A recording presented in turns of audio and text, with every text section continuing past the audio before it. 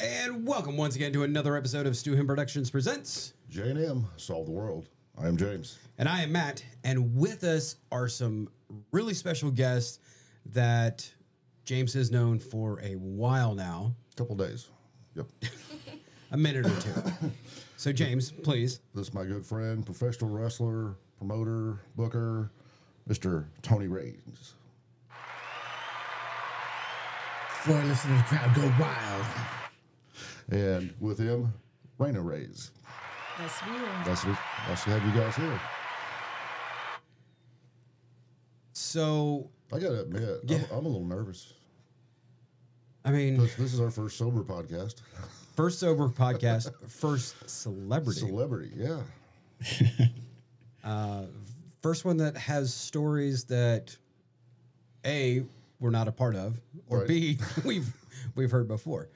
But Tony, you have talked about it last night, and you mentioned it this morning. D'Lo Brown.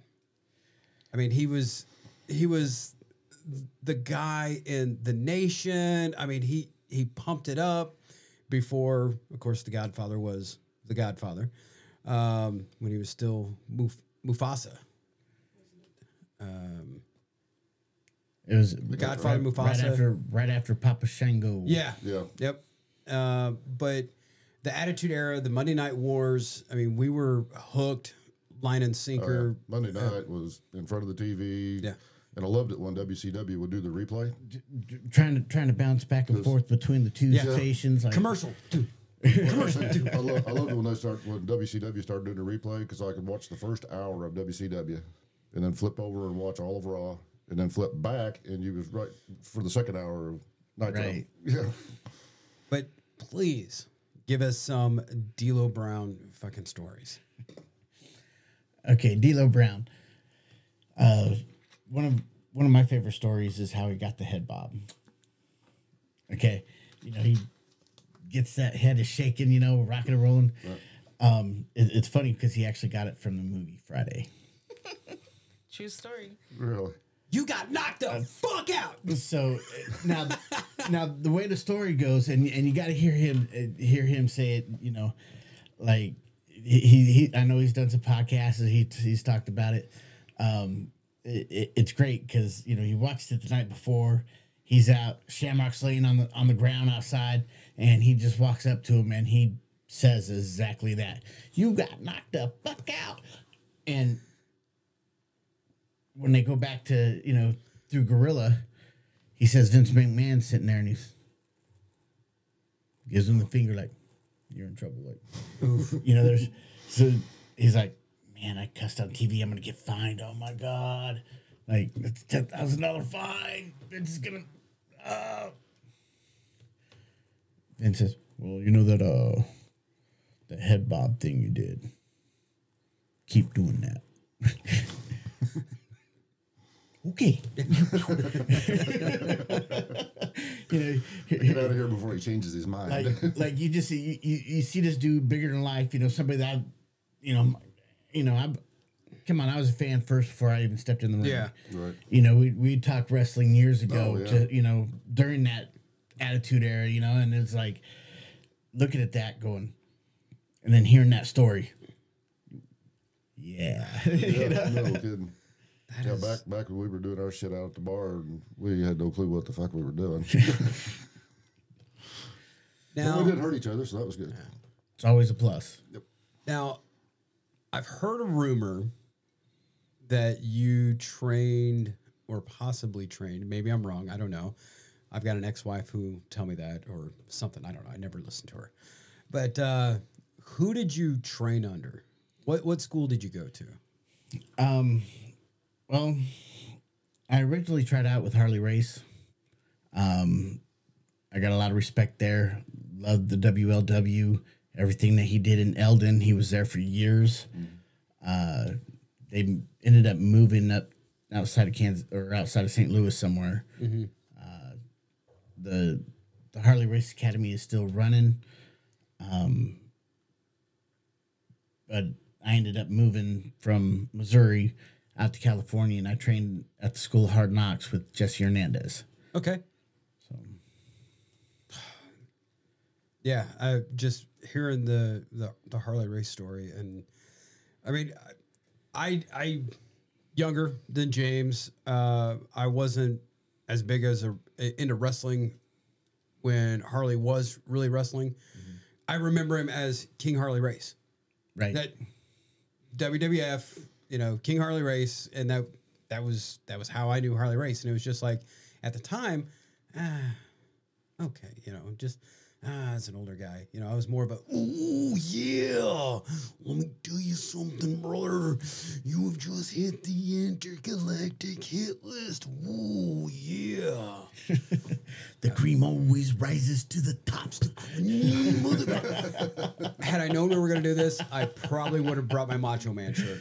There you go. Yeah, I may or may not do a Macho Man impersonation. First time I seen Harley Race, he was the NWA World Heavyweight Champion. This would have been in late 70s, Sounds about early right. 80s, something like that. It was up at the Shrine. And personality, he wasn't, he wasn't going to sit there and just bullshit with you, as a fan walking up to him. But he did give me his autograph, and he signed it. Harley Race, National Wrestling Alliance World Champion. Nice. And then I met him years later at the Shrine, not at a wrestling event, but he had become a Shriner Okay. and was a member of a Boob and Adam Temple in Springfield. Nice. I definitely have a few Harley stories. He did pass away a few years ago, but last time I seen him, I actually seen him in Vegas. He was there for CAC, and he was on one of those motorized scooters. And by God, if he didn't try to run me over with that son of a bitch. Like, God damn you, Harley. His newest version of the knee drop, right? I'm gonna take your knee out. I seen him. They was doing a WLW show in Bolivar, and it was at the old high school building, at the old our high school gym. It's middle school now. When I had Rick Steiner come in. Yeah, and Harley, he comes walking out, and he goes, "Anybody got a light?" I'm like, "I got one," and gave him my lighter, and he lit up. He said, "Yeah, I gotta hide this from the wife. I'm supposed to quit this shit." Now, that little lady, I think everybody was scared of her. Yeah. BJ was something else. She was ruthless. When it comes to business, my business partner here, Reina, like she's starting to get her niche when dealing with the boys in the locker room and stuff like that. This woman would just look at you, and you knew you messed up somewhere because she got quiet. And I seen some big old boys, stick their head down like. So I'm hoping we get some more of that out of her, but we'll see how that goes as we go along. I can see it happening. I can see it happening. She's already giving you that look. I know. It happens a time or two. Okay, to caveat off that, but slightly different. I mean, how many rock stars are afraid of Sharon Osbourne? Oh, all of them. Yeah. That are smart. Yeah. And she's a tiny woman. I mean, fuck. She had Ozzy believing he had AIDS to get him to quit fucking cheating on her back in the 90s. Oh, shit. Rumor. Let me write this down. Yeah. Rumor has it that. Allegedly. Yeah. Allegedly. Sharon Osbourne told Ozzy he was HIV positive to get him to stop fucking around. Wow. Yeah. Yeah. Now, have you ever done anything out in Hawaii? Or is there still a promotion in Hawaii?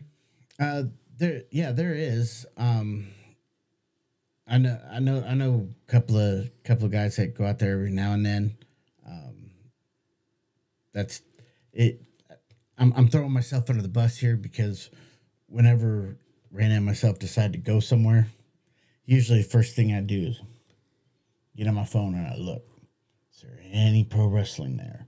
Yeah. Do I need to take my gear? Can I reach out? Can I get in the ring with somebody? Can, you know? Right. Right. And you Can I know, pay for this trip?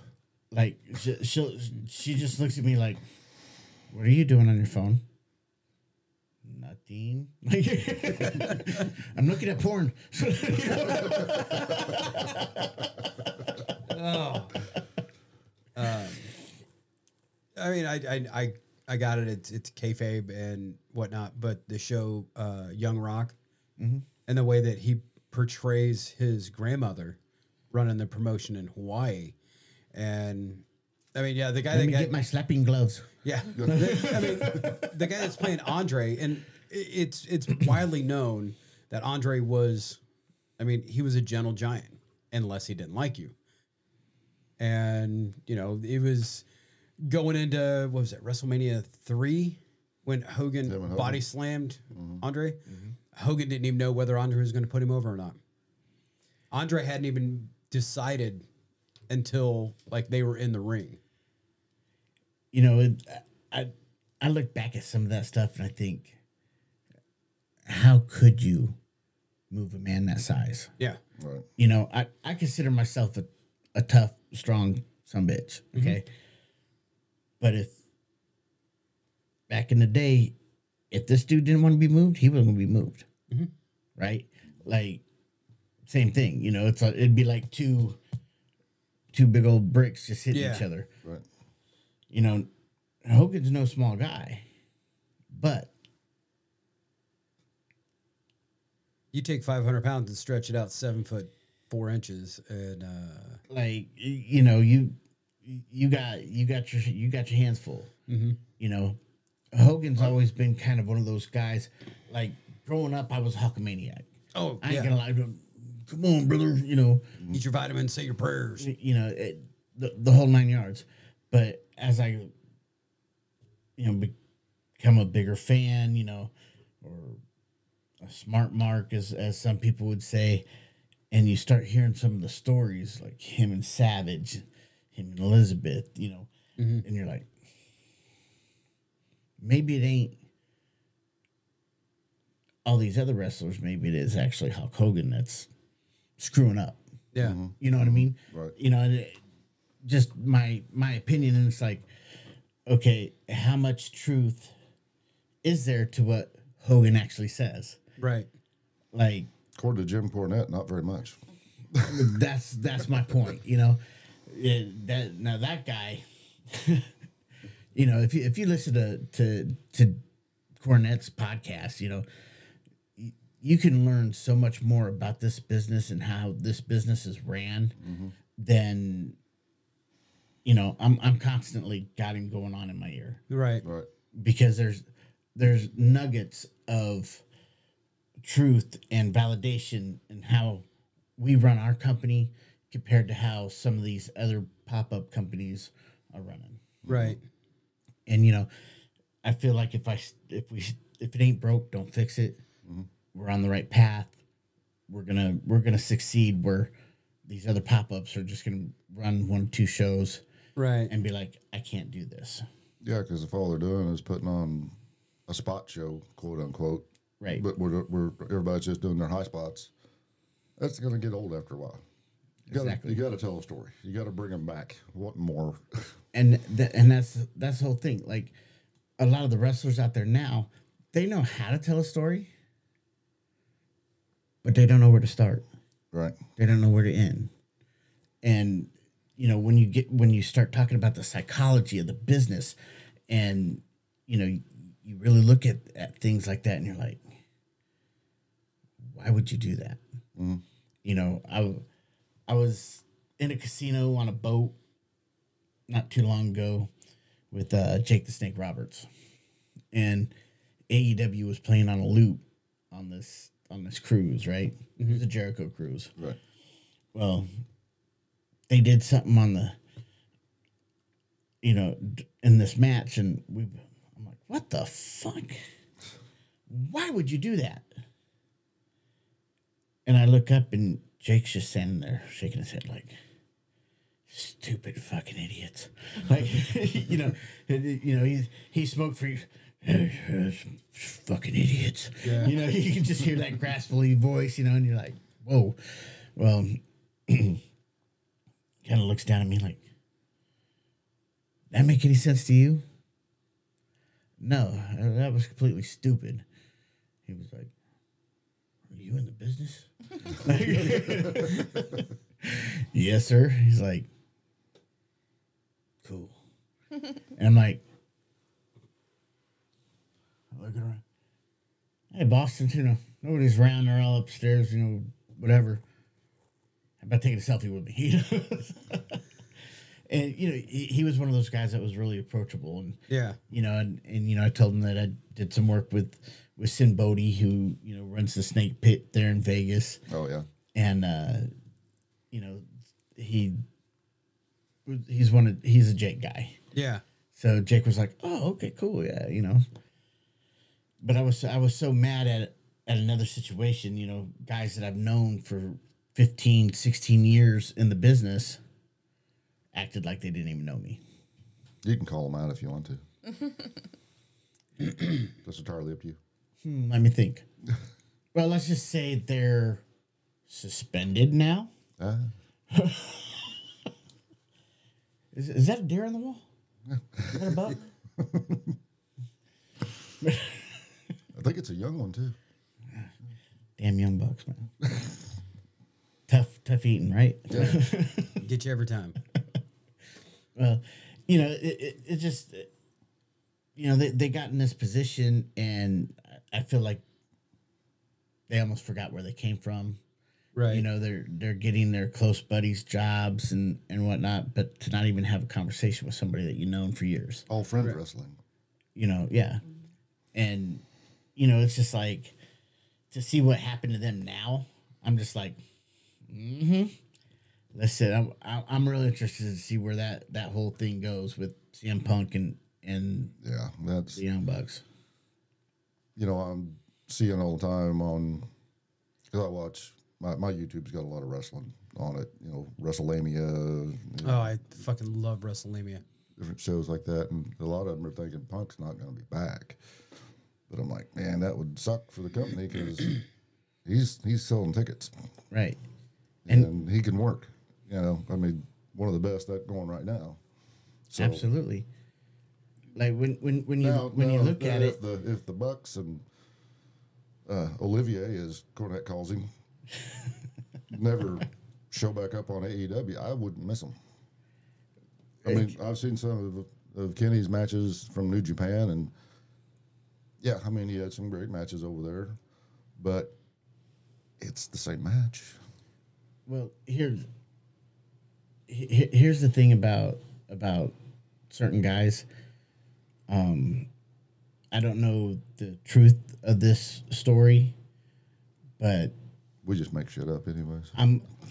I'm pretty sure if you go to a wrestling camp that's held by somebody like Harley Race and you can't make it through 3 days of training without somebody like Harley Race saying, you need more work. Just get out of my ring. Yeah. Whoa. Right. You know what I mean? Yeah. And then you go back to Japan, you go to Japan and and anybody can learn how to bump, but when you tell a story, Right. but then you're wrestling a sex doll in the middle of the ring in Japan and you're like, really? And he's actually talking about a real plastic blow up sex doll, not a little boy dressed in a geisha outfit. Just gonna throw that out there. I've been to Japan. Oh my. Asshole. May or may not have been the red light district. Just saying. Rapungine, huh? Oh, It's like the female wrestlers they brought into AEW is like, where are you getting these 198-pound schoolgirls? Right. You've got real female wrestling talent on your roster. You don't need this shit. and I Some will. of them are really raw and really green as a pepper tree, whatever. But there's you can see something in them. But you know, when you bring in these little flippy schoolgirls, it's like, why? It's almost like they're trying to do the whole WWE Divas thing, where there really wasn't wrestling involved. It was just eye candy. And then you get like Sasha Banks and Charlotte Flair and Bayley, and I mean, girls that really like want to fucking wrestle, and they change the face of female wrestling, and they headline their own pay-per-view, and they're proving we're a main event. Right. And I think from what I've seen with other promotions, it's like it's that knee-jerk reaction. Oh shit, we got to get in this. But I mean, well, it's like Cornette talks about Mick Foley. He said, great guy, great worker, you're just great at everything. But one of his downfalls is being remembered for the deathmatch stuff. Right. And he said, but what he did was good in the death matches because he was telling a story. yeah. And it led up to the death match. It wasn't just like, well, we're going to fight for the first time. Let's have a death match. Right. You know, but he said, you know, the young guys, they just see death match stuff. We got to do that. Right. Don't know how to get there. I mean, I remember back in the day when we were going to this Ryan Mosque all the time, a feud would happen between two guys or two tag teams or whatever, and something would happen on TV, and it's like, my God, okay, you know, it was always over the titles. We're going to be in a cage match this weekend. Mm-hmm. Or we're going to do a chain match or a dog collar match or something, but there was rules to the match. Yeah. Their Texas death matches they've had on AEW, they're not Texas death matches. Right. You know, that's more of a, what do they call it? Not the I Quit, but the last man standing type match. More of, Because the Texas death match is supposed to have pinfalls right. or submissions. Then there's a 30-second rest period. And then if the guy can't continue, that's when the match ends. So you could have 50 pinfalls. You know, well, there's like different variations of every match now. Mm-hmm. You know, like the original Texas Bull Rope match was actually a 4-corner match. Oh, yeah, you had to drag your opponent and touch all 4 corners. You know, but over the years, that particular art has been lost. Mm-hmm. You know, so if they can't go to all 4 corners, they'll use the submission or pin. Mm-hmm. And, you know, it's... For me, I'm okay with that as long as it still tells the story. But there's that drama, though. You know... He's got 3. He's right. going for the 4th. He's almost there. Yeah. Exactly. Oh, Big now he's got to start all over again. You know, yeah. You know, and, you know, me, I come on, you know me forever. I'm American Dream, Dusty Road fan, if you will. Okay, daddy. Son of a plumber. North Kakalaka, South Kakalaka. You know, it's like I loved watching that big dude just work. You know, yeah. And you know, just some over the years when you watch certain wrestlers and you go back and you look, and you're like, that makes sense. What they're doing now in AEW and you know some of the stuff, it doesn't make sense. Right. Yeah. Well, it's like, you know, the super kick. Chris Adams, Shawn Michaels, when they hit you with that was match over. Right. Now they super kick your head off 15 times and you get a 2 count. Well, that's Taker had said it on Broken Skull session, and then Bubba Ray had backed it up. When the Dudleys wrestled Taker, they were going to give him the 3D, and they were trying to work it to where Taker sat up from it, and Taker said, "No, that's your finish. That's it. Nobody." And it was, I want to say it was their last match in WWE before they went to like TNA or something like that. Somebody finally kicked out of the 3D, and it was just like, you know, a big ass fucking shocker. But it's the same. If you have a finisher, you know, okay, Rock and Stone Cold, you know, they were going rock bottom for fucking stunner, just back and forth. It was a WrestleMania match. Mm-hmm. And it was finally like 3 stunners and The Rock's finally out, but then he hops up and he hits Stone Cold with the rock bottom, and then hits him with the people's elbow, which, of course, that only came around to try to get fucking Taker to break fucking character. Because they were sitting in the back. It was Stone Cold, Taker, Rock, Kurt Angle, like in a 4-way, and The Rock didn't have the people's elbow yet, and they were trying to think of some way to get Taker to break, because at that time, you know, Taker was the gimmick. Right. There was no out of the gimmick whatsoever, and they just like, okay, this is the most dumbest thing in the world, and I want to say The Rock hit him with it, and for a brief moment, Taker kind of grinned right before he sat up and hit Rock with a fucking chokeslam. My favorite is there's actually a video going around where they're trying to get Taker to do the spin-a-rooney. Oh, God. And, you know, he's just, you know, of course, you know, TV's off, but, you know, Yeah. they're still recording, and, you know, Vince is out there. Vince gets down there and he does a little spin-a-rooney. Triple H does a spin-a-rooney, you know. I've seen that video. And yeah. and you're just like, you know, they're, at this point they're just like ribboning, Yeah. like, you know, and wrestling should be fun, Right. you know. There's times where I don't have fun anymore Yeah. because I look at it and I'm like, there's so much of, like, in Southern California right now, it's so saturated. I got, you know, there's one spot that runs 4 or 5 different shows that's within 7 miles of all 3 of my venues. Right. Well, And you're like, okay, so you got 5 different companies running in one building. And then you got, you know, other companies, you know, starting to find these other little spots around, and you're just like, all right. And let's define the building though too, because it's not like this big huge building. Right, like Right. they're basically running in the alley in the back. You know what I mean? So it's like, you know, we'll do parking lot shows, you know, for the American Legions. You know, me being a vet myself, you know, that's one of my ways of giving back, is try to help raise money for the Legions. Keep, you know, when COVID hit, things really started going downhill for a lot of Legion posts. right. So, you know, fundraiser's a fundraiser. With that being said, and not to cut you off there, but what branch? Navy. Never again volunteer yourself. Yeah. I was a glutton for punishment. One branch wasn't enough.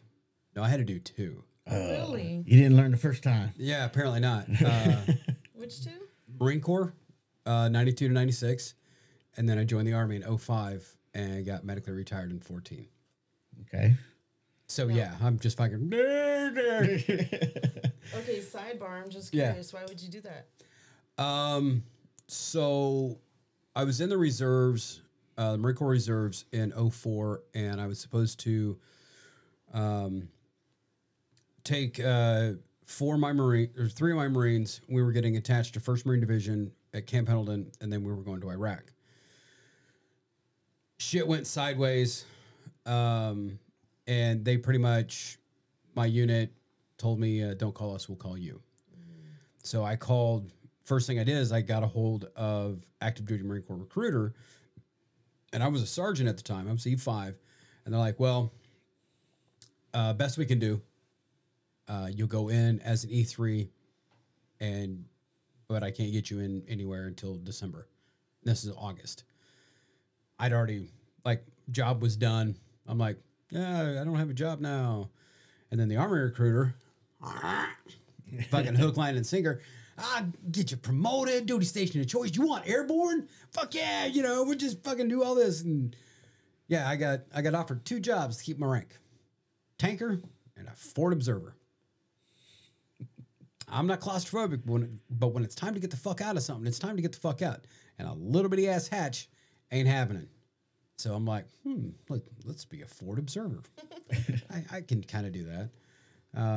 But yeah, I mean, that's the way it was. And yeah, I like the joke. The Marine Corps didn't destroy my body enough. I'm going to give the Army A chance at it, right? Yeah.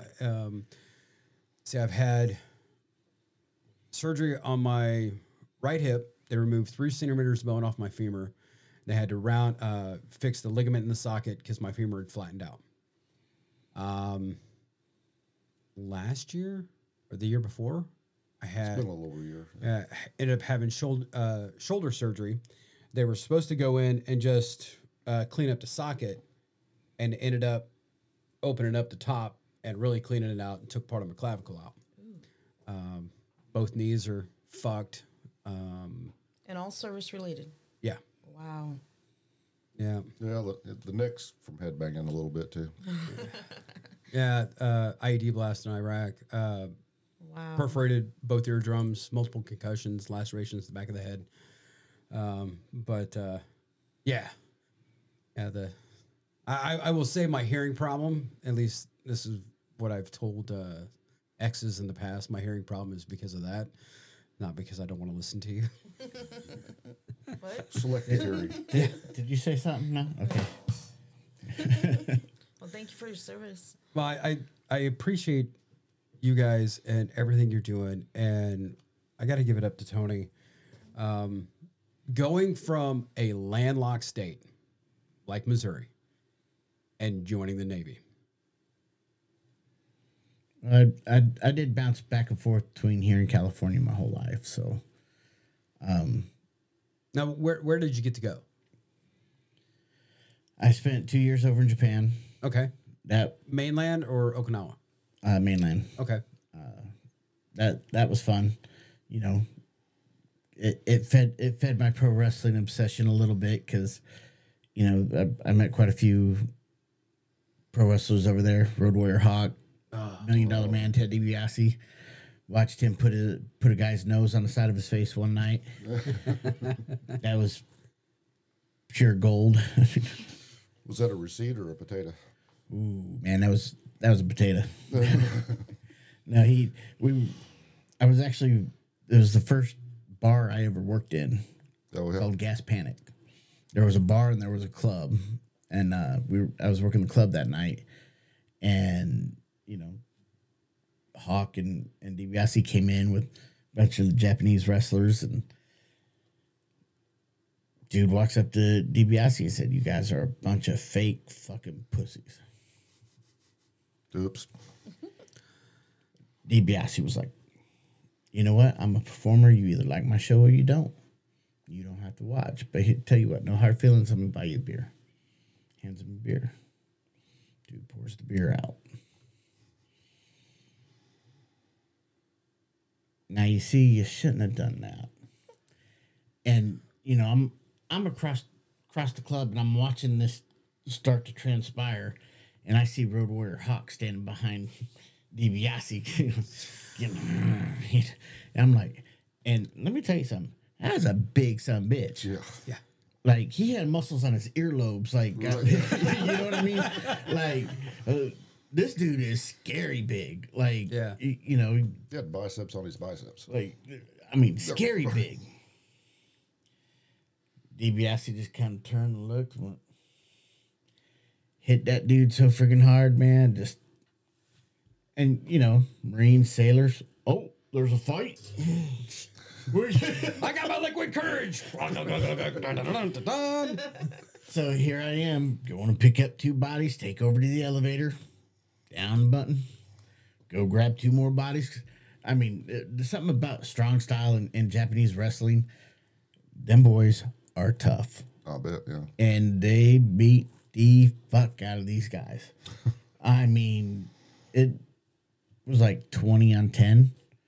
You Most of them guys are probably also trained in several martial arts and Yeah, well, yeah. I mean, you seen the video when WWE first went into Saudi, and it was an interview with Vader and Taker, and the host started talking about how wrestling was fake, and Leon just got up and fucking like open hand slapped this fucker down. Does that look fake? Does that feel fake to you? And some old Doctor Death stuff right there. Yeah. David Schultz, like, That dude still has a ringing in his ear over that incident. I guarantee you he does. I can't remember his name now. He was what, an ABC reporter. Yeah. Oh yeah, okay, yeah. I know what you're talking about now. I remember that. Slapped Yeah. him right in the eardrum twice. Fuck that. Then Hogan about killed. What was that TV talk show host right before WrestleMania? Oh, put him on the sleeper hold. Put him in the front face lock, and he went out and he fell down and cracked his head on the table. All right, I'm gonna have to pause it here. If you would like to hear more of Stories with Tony and Reina, tune in to next week's After Dark, and you will hear the rest of it. But until then, you have just watched another episode of Stewham Productions Presents. J&M solved the world. I've been James. And I've been Matt. And until next time, keep one fist in the gold, one foot in the gutter, and we'll be seeing you. Peace.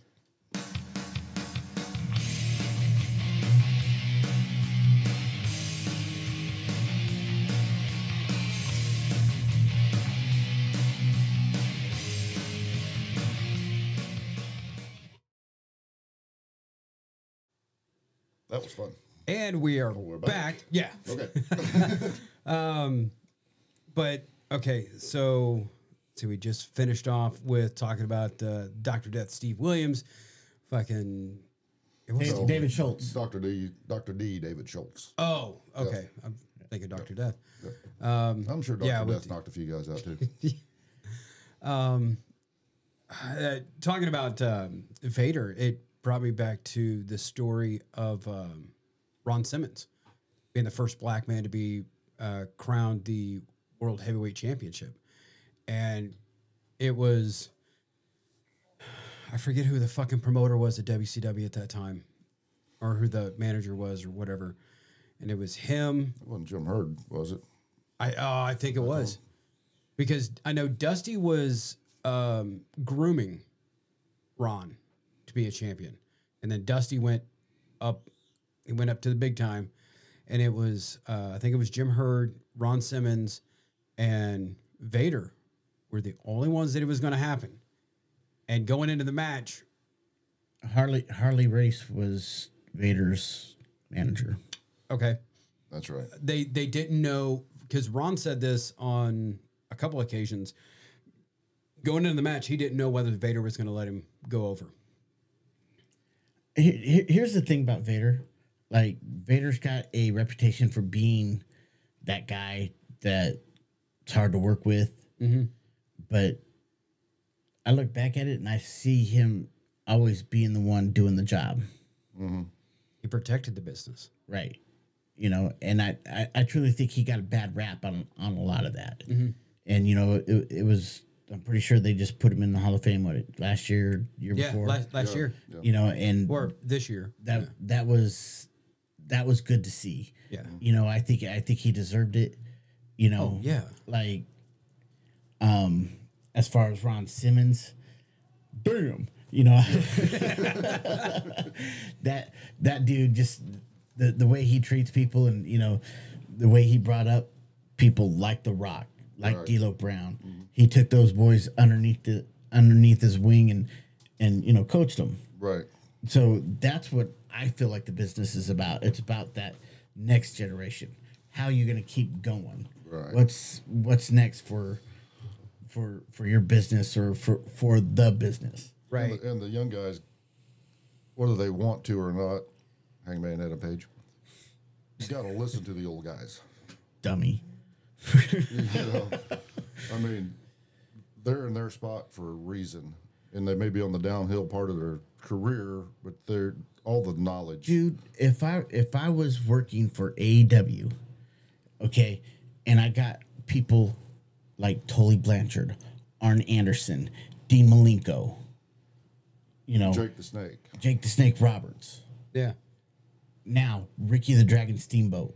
Steamboat's in AEW now. Yes. And, I look at that and I'm thinking, my God. Wouldn't you love to be 20 years old again? And Oh, good God, man. group? Like, I'd be a sponge. I would just take everything I could from each one of them. Every chance I had, whether it was beautiful Bobby Eaton, I learned so much for him. Cowboy Bob Orton, that was. Here's a funny story for you.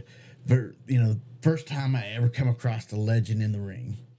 Right, I'm wrestling for Herb Simmons and outside of St. Louis, and over in Illinois, on the Illinois side, and the main event is Ron Powers and the Big Texan, two big old boys, and they're like, okay, you're gonna run in at the end of this match and take your nightstick to Ron Powers.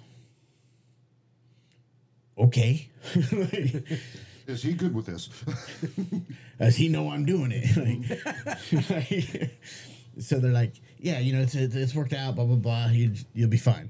We're going to have, somebody's going to come in and they'll double thump you and, all right, cool. Well, it's Cowboy Bob Orton, and as soon as you see that elbow, up in the air and the fist, and I'm just like, apparently I was smiling. I guess I had a permagrin going because, I'm getting beat up by Cowboy Bob Orton. It's like, Right. I'm in the ring with Cowboy Bob Orton. Like, what the? They're like going, that motherfucker's crazy. He's laughing about it. Well, yeah, I mean, that's the Mick Foley thing. Right. When after Taker backflipped him through the top of the cell, he was trying to stick his tongue through the hole and he didn't realize that he had a tooth that it went through. Right. And he was just trying to feel around for the hole. And of course, it looked like he was smiling. Yeah. But, you were talking earlier about the death matches and everybody like not wanting to tell a story now. Right. I mean, that Hell in a Cell with Taker and Mankind, that was the epicenter of, I mean, that was like the apex of that storyline. That put the exclamation point on that storyline. Right. And everything leading up to it, the Paul Bearer turning his back on the Taker and taking up with Mankind. Good old Percy, man. Did you ever meet Percy? Yes. He was a pretty funny dude. Like, I met him. I met him in Vegas once, and like, just an incredible ham. Like, just a very lighthearted dude. They said, like Taker talked about it on the Broken Skull sessions, and so many people that have ever come in contact with Percy, they were like, the dude was larger than life. He loved being on the road. He loved being with the boys more than any other manager ever was because he was one of the boys. He's one of those guys that would definitely just stop what he was doing, turn, look at you and be like, you fucked up. Yeah. This is how you need to do it. He wouldn't flip out on you like Jim Cornette would, or one of the other guys be like, "What the fuck are you doing, stupid?" Yeah. Like, okay, this is how you need to handle this. This is how you fix it.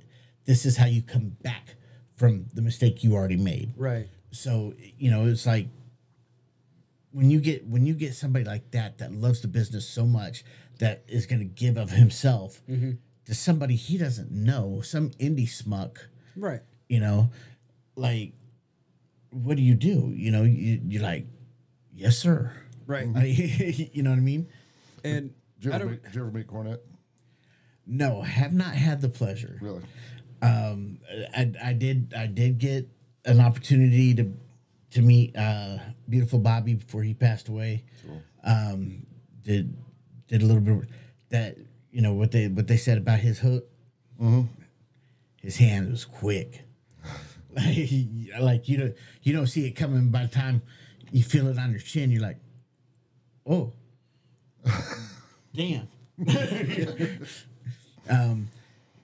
But one of my favorite in-ring experiences was actually with another natural, or Hacksaw, Butch Reed. Oh yeah. I got to share the ring with him a few times down in Harrison, Arkansas. Cool. And that man was just being in his presence.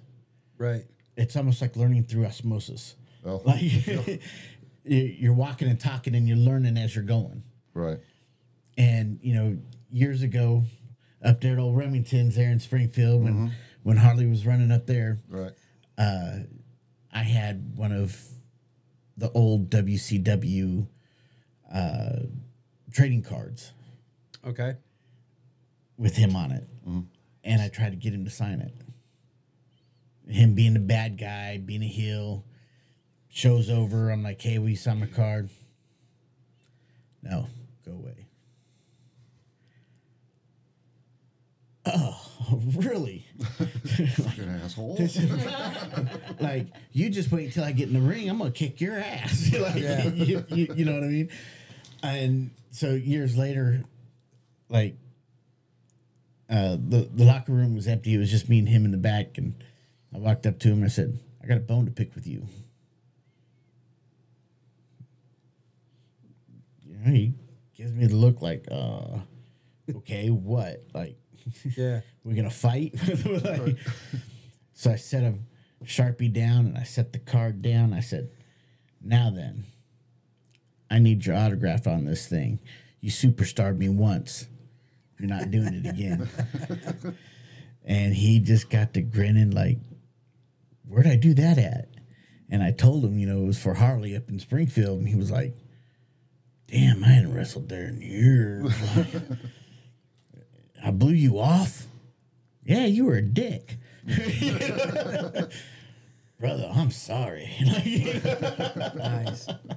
He was one of those guys that, you hear wrestlers talking in the ring. Well, he's a master at it. Like, everybody knows kayfabe's dead. Yeah. Right? But this man, he's talking to the crowd. He's talking just to talk. But he's also telling you what to do when you're in the ring. Uh-huh. They said Beautiful Bobby was good at that. Like you're just, your mind's blown. It's like Butch is sitting there jabbing me. Boom, boom. Oh, yeah. You might as well go down. And he, well, yeah, I was going to bump anyways because you throwing a haymaker. Like, Right. You know what I mean? But, dude, the way he's talking, everybody can hear it, but he's not saying anything to break kayfabe. Right. And you're just like, that's fucking amazing. Like, how can I do that? So, I've tried to imitate some of it and, try to put some of that into my work. Right. I remember when I seen Harley when he was NWA champion up there, and his breathing cadence is a and it's like I was like, you may need to be on CPAP or something. I don't know, But then I learned years later that was how he communicated, was through his breathing patterns and stuff, and he would throw in what to do In between, in right? between. Yeah. Who was that? I think Stone Cold was talking about that. He would sit there and he would have like Stone Cold in a headlock or a wrist lock or whatnot, and let's go down. And just telling him what to do when he was when Stone Cold was green. Cornette had a story about Bobby. He was wrestling a guy, and they had a young referee. He was kind of new, and said Bobby, he'd have got a headlock. He'd never once bend over to whisper to him or nothing like that, but he'd look like he was mouthing the referee. The fans are like, yeah, the referee be saying something, and he's like, yeah, fuck you, whatever. Da, da. He's like, can you sunset flip? And he said this referee, and he was talking to his opponent, and the referee goes, I think so. He's like, dude, no, not you.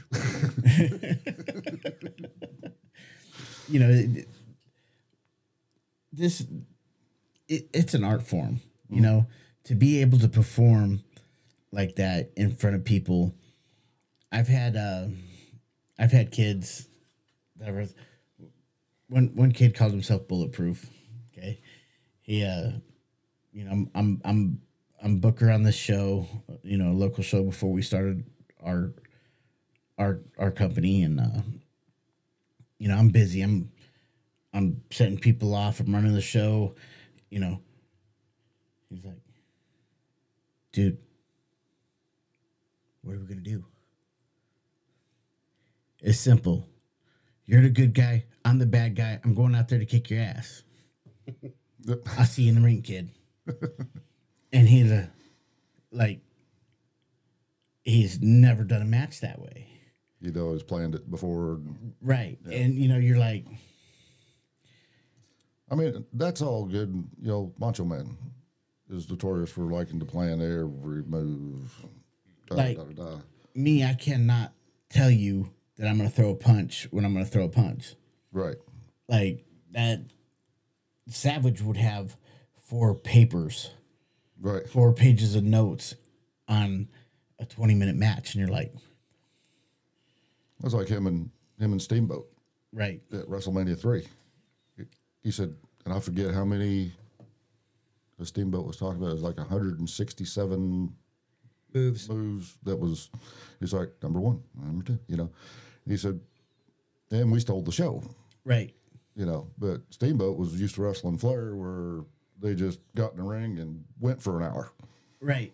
Called it on the fly. And never spoke to each other the whole time. They just knew each other so well. They knew what to do, when to do it, how to do it, when the crowd would react a certain way. Okay, let's keep doing that, or That kid came up to me after the match and was like, "This was the best match I've ever been in." Yeah. Like, how did we do that? I said, "You followed directions. Right. That's how we did that." And he was just like, "Wow." Yeah. Like, Well, I mean, if you got a script and you're following the script and the crowd's not responding, you got to call an audible. You keep eating improv. Everything you do in the wrestling world is about improv. To be honest with you, most of the time I'm a good guy, but if I'm catching a little heat, take advantage of it. I'll take advantage of it. Because I don't care if you cheer for me or you boo for me. My goal is to make our fans react. Right.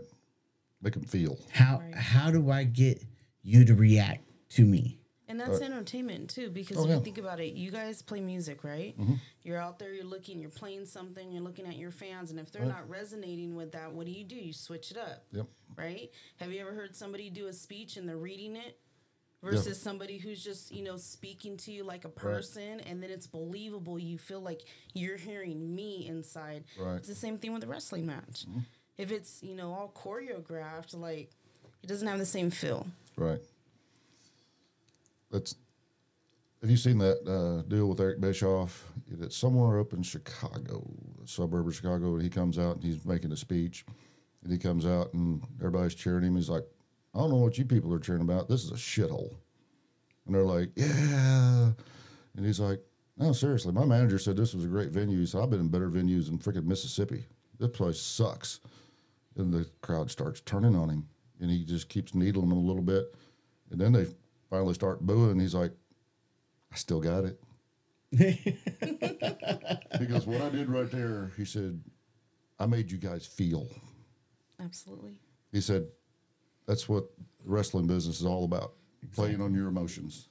Exactly. You're super happy about what happened or you're super pissed off. And he said, but that's what's wrong with the news media today is they make you feel about the news instead of just telling you the news. Because as soon as you start feeling, you quit thinking. Mm-hmm. But I remember as a kid coming home and, man, there was nights I was just so pissed off. My favorite guy, Ricky Morton, and this was back before the Rock and Roll Express. It was Ricky Morton and Eddie Gilbert were a tag team in the Tri-States area at the time, and they just got their shit beat on by Ron Sexton, or not Ron, Doug Summers and Ron McFarlane. or something, Okay. you know. And I was like, God damn it, you know, and just be pissed off the next day. You know, couldn't wait to watch wrestle on Saturday then to see what was going to happen next week at the Shrine Mosque. Right. You know. You know, I know I always wanted to see the good guy win, but I also wanted to see what the bad guy was going to do next. Right. I think a lot of that for society changed when you had like the first real bad guy, the first person to actually, like, before he even stepped in the ring, he scared people, and that was Taker at Survivor Series. You know, I mean, you had fans in the crowd that were just like, Where'd this guy come from? yeah, you know, and it was, is this guy really dead? Is he alive? And I mean, you know, and it took him a while, and he's talked about it, but it took him a while to get to that point, you know, and on large part was because of Ole Anderson told him that no one would ever pay to see him wrestle. That guy is at the top of the Hold my beer and watch this. right. Like, I love it when somebody underestimates me. You know, here I am at 370 pounds. Yes, I'm on a diet. I saw vegetables there last night. I had some vegetables. You know, I mean, it wasn't just all meat. You know, when I do some of the stuff that I do in the ring, you know, I could do a simple thing like old Bam Bam Bigelow, like a cartwheel. Yeah, I do a cartwheel in the ring and people lose their mind Right. because they how'd that fat son of a bitch do that? Holy shit! Like, I just watched one of your videos the other day because I was telling my wife and daughter about talking to you, you know, and I came in, I was like, hey, just talk to Tony. He's a baller. And really? And I was like, because Mandy couldn't remember you from out at the bar, you know. I went to your Facebook page. I'm like, oh, there's a video of you took the bump, threw the ropes on your opponents on the floor. I'm like, oh, here he is. And I'm holding the phone. They're watching. And she's like, holy shit. Because I was surprised to see you take the dive through the ropes too. But I'm like, I mean, there was only, and I mean, honestly, looking back through, as far as I can remember, you know, there's only been a few big men that were agile like that. Bam Bam, Hugh Morris, WCW, Bubba Ray. King Kong Bundy was, for his size, was fairly agile. Yeah. He wasn't doing Bubba Ray Dudley actually. moonsaults or nothing. Yeah. Bubba Ray said he molded his career basically after Bam Bam. Because Bam Bam was a big guy, but he was agile. right? And Bubba Ray was athletic. He was just a big guy. And it's like, you know, he talks about Bam Bam showed him how to lace up his boots.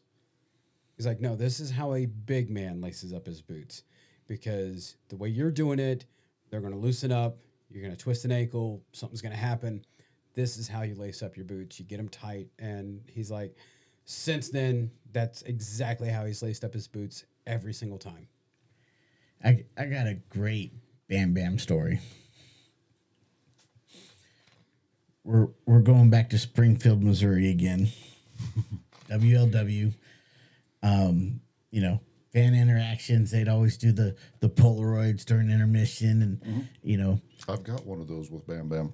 I remember somebody's certain mom. Got her up to the ring. We got, you know, there's like three of us trying to get her up in the ring, you know, make sure she's okay. Didn't we have her just kind of roll under the rope? I think so. I mean, because that wasn't long after her hip surgery, I think. Right. And she had the walker with her, you know, and it was funny because I didn't know a whole lot about the business yet. So, you know, we get you guys up in there, we get the picture taken. That was all three of us. We get her back, we get her back out, and Bam Bam reaches to the ropes and was like, thank you for helping. And he shakes my hand.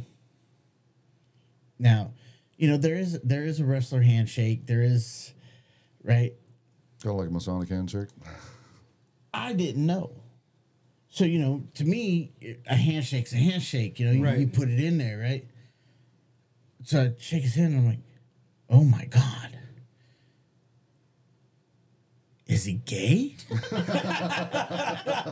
Like, what the what just happened? Right. Like, no fucking way. So here it is, years later.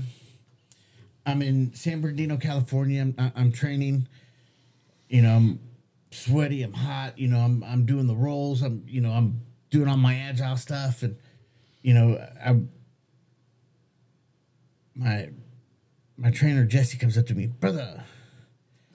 I got a spot for you, brother. I want you to wrestle on this show. Yeah, cool. Do you have gear yet? I'm like, no, not yet, but I get some right now. We'll figure something out. Mm-hmm. He's like, okay, brother, shake my hand. Shake his hand, and my handshake. Mm-hmm. No, brother, you got to come in like you're gonna shake hard, but you got to loosen up the grip, because if you shake another wrestler's hand like that, they're gonna judge you for your handshake and not trust you in the ring. Think you're going to be stiff. And I was like, and it flushed right back to that time with Bam Bam. Right. Oh, shit. He was saying he'd take care of me in the ring, not dumb shit. Like, that's cool. Well, it makes sense too, because you don't want to be just gripping somebody as tight as possible and run the risk of cracking somebody's hand too. That's got to work, The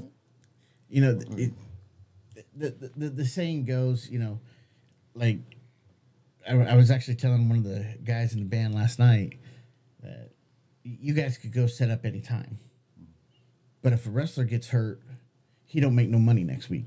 Right. So that's where the work comes in. Mm-hmm.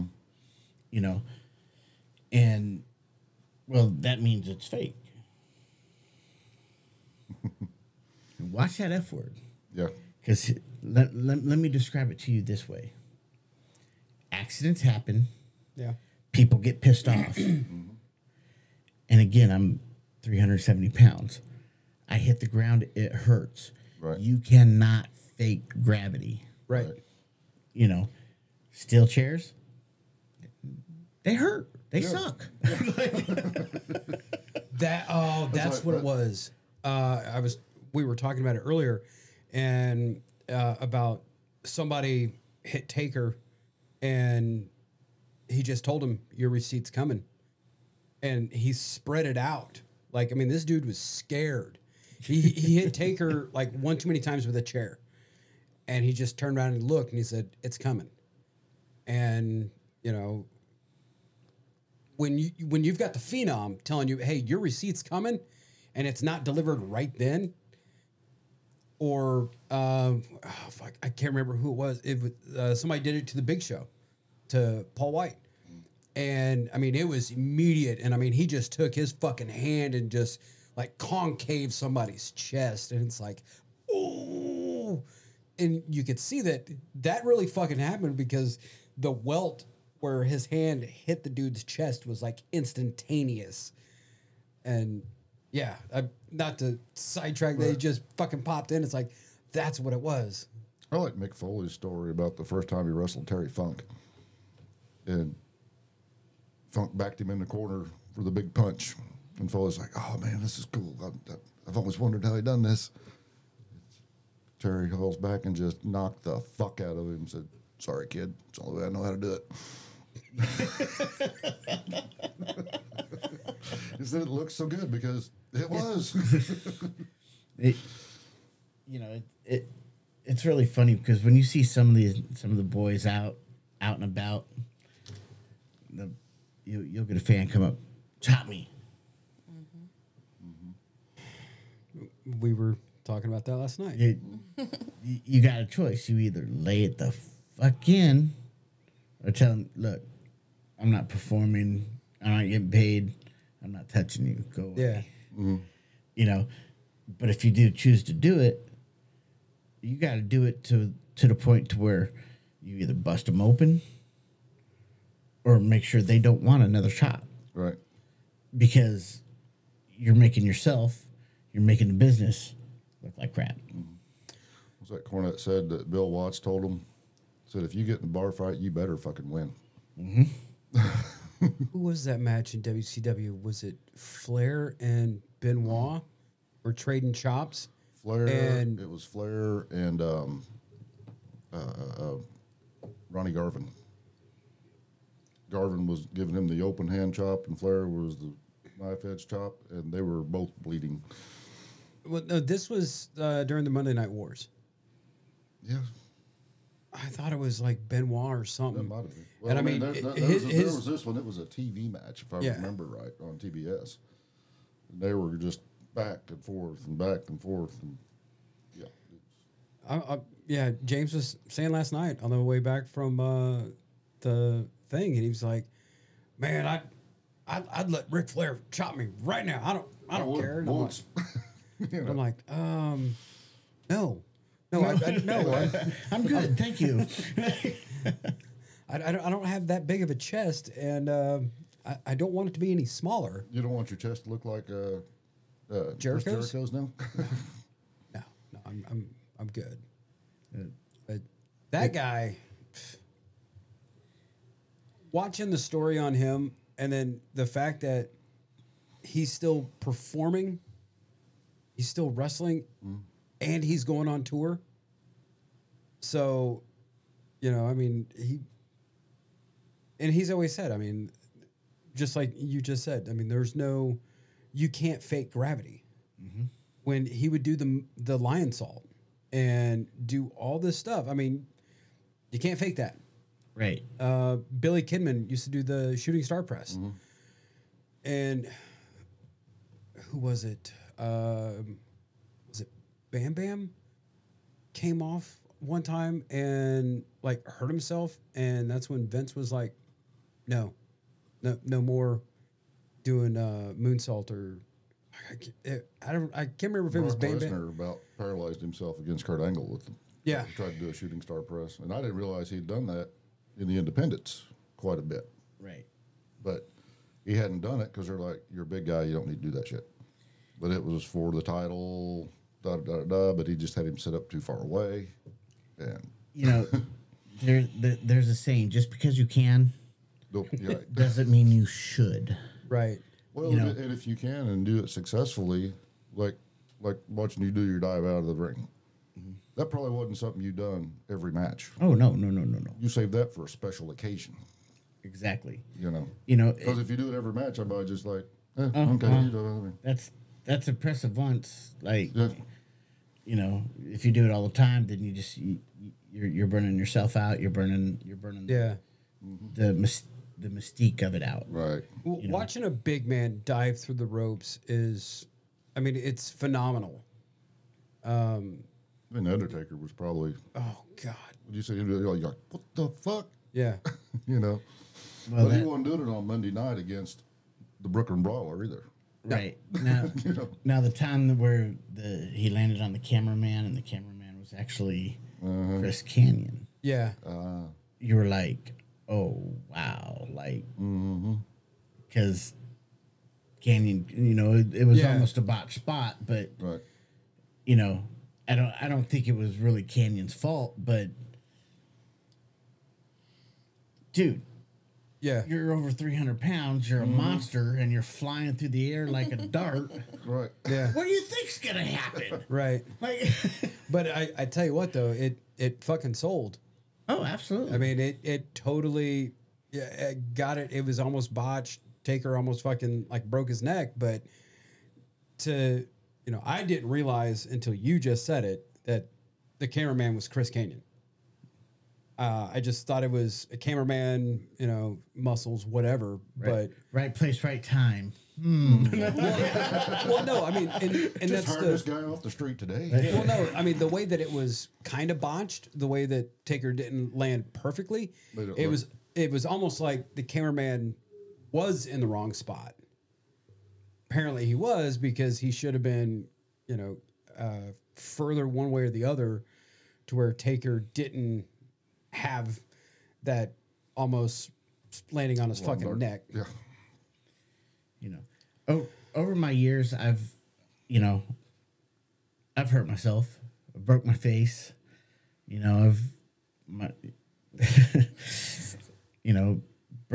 Broken my hand. I've wrestled with a cast on, steel cage match with the cast. You do what you can, and if you love this business, and this is the one thing I can't stress enough about these younger guys. Oh, I hurt my thumb. The fuck out of here. Put some tape on that son bitch, get your ass in the ring and do the show. Right. You committed to something, you make your commitment. Well, it's just, like me, I just do body work for a living, right? Do I ever go to work hurting, sick, sore, something fucked up? Yeah. Everybody. Because I got to get paid. Right. I don't get paid if I'm sitting home.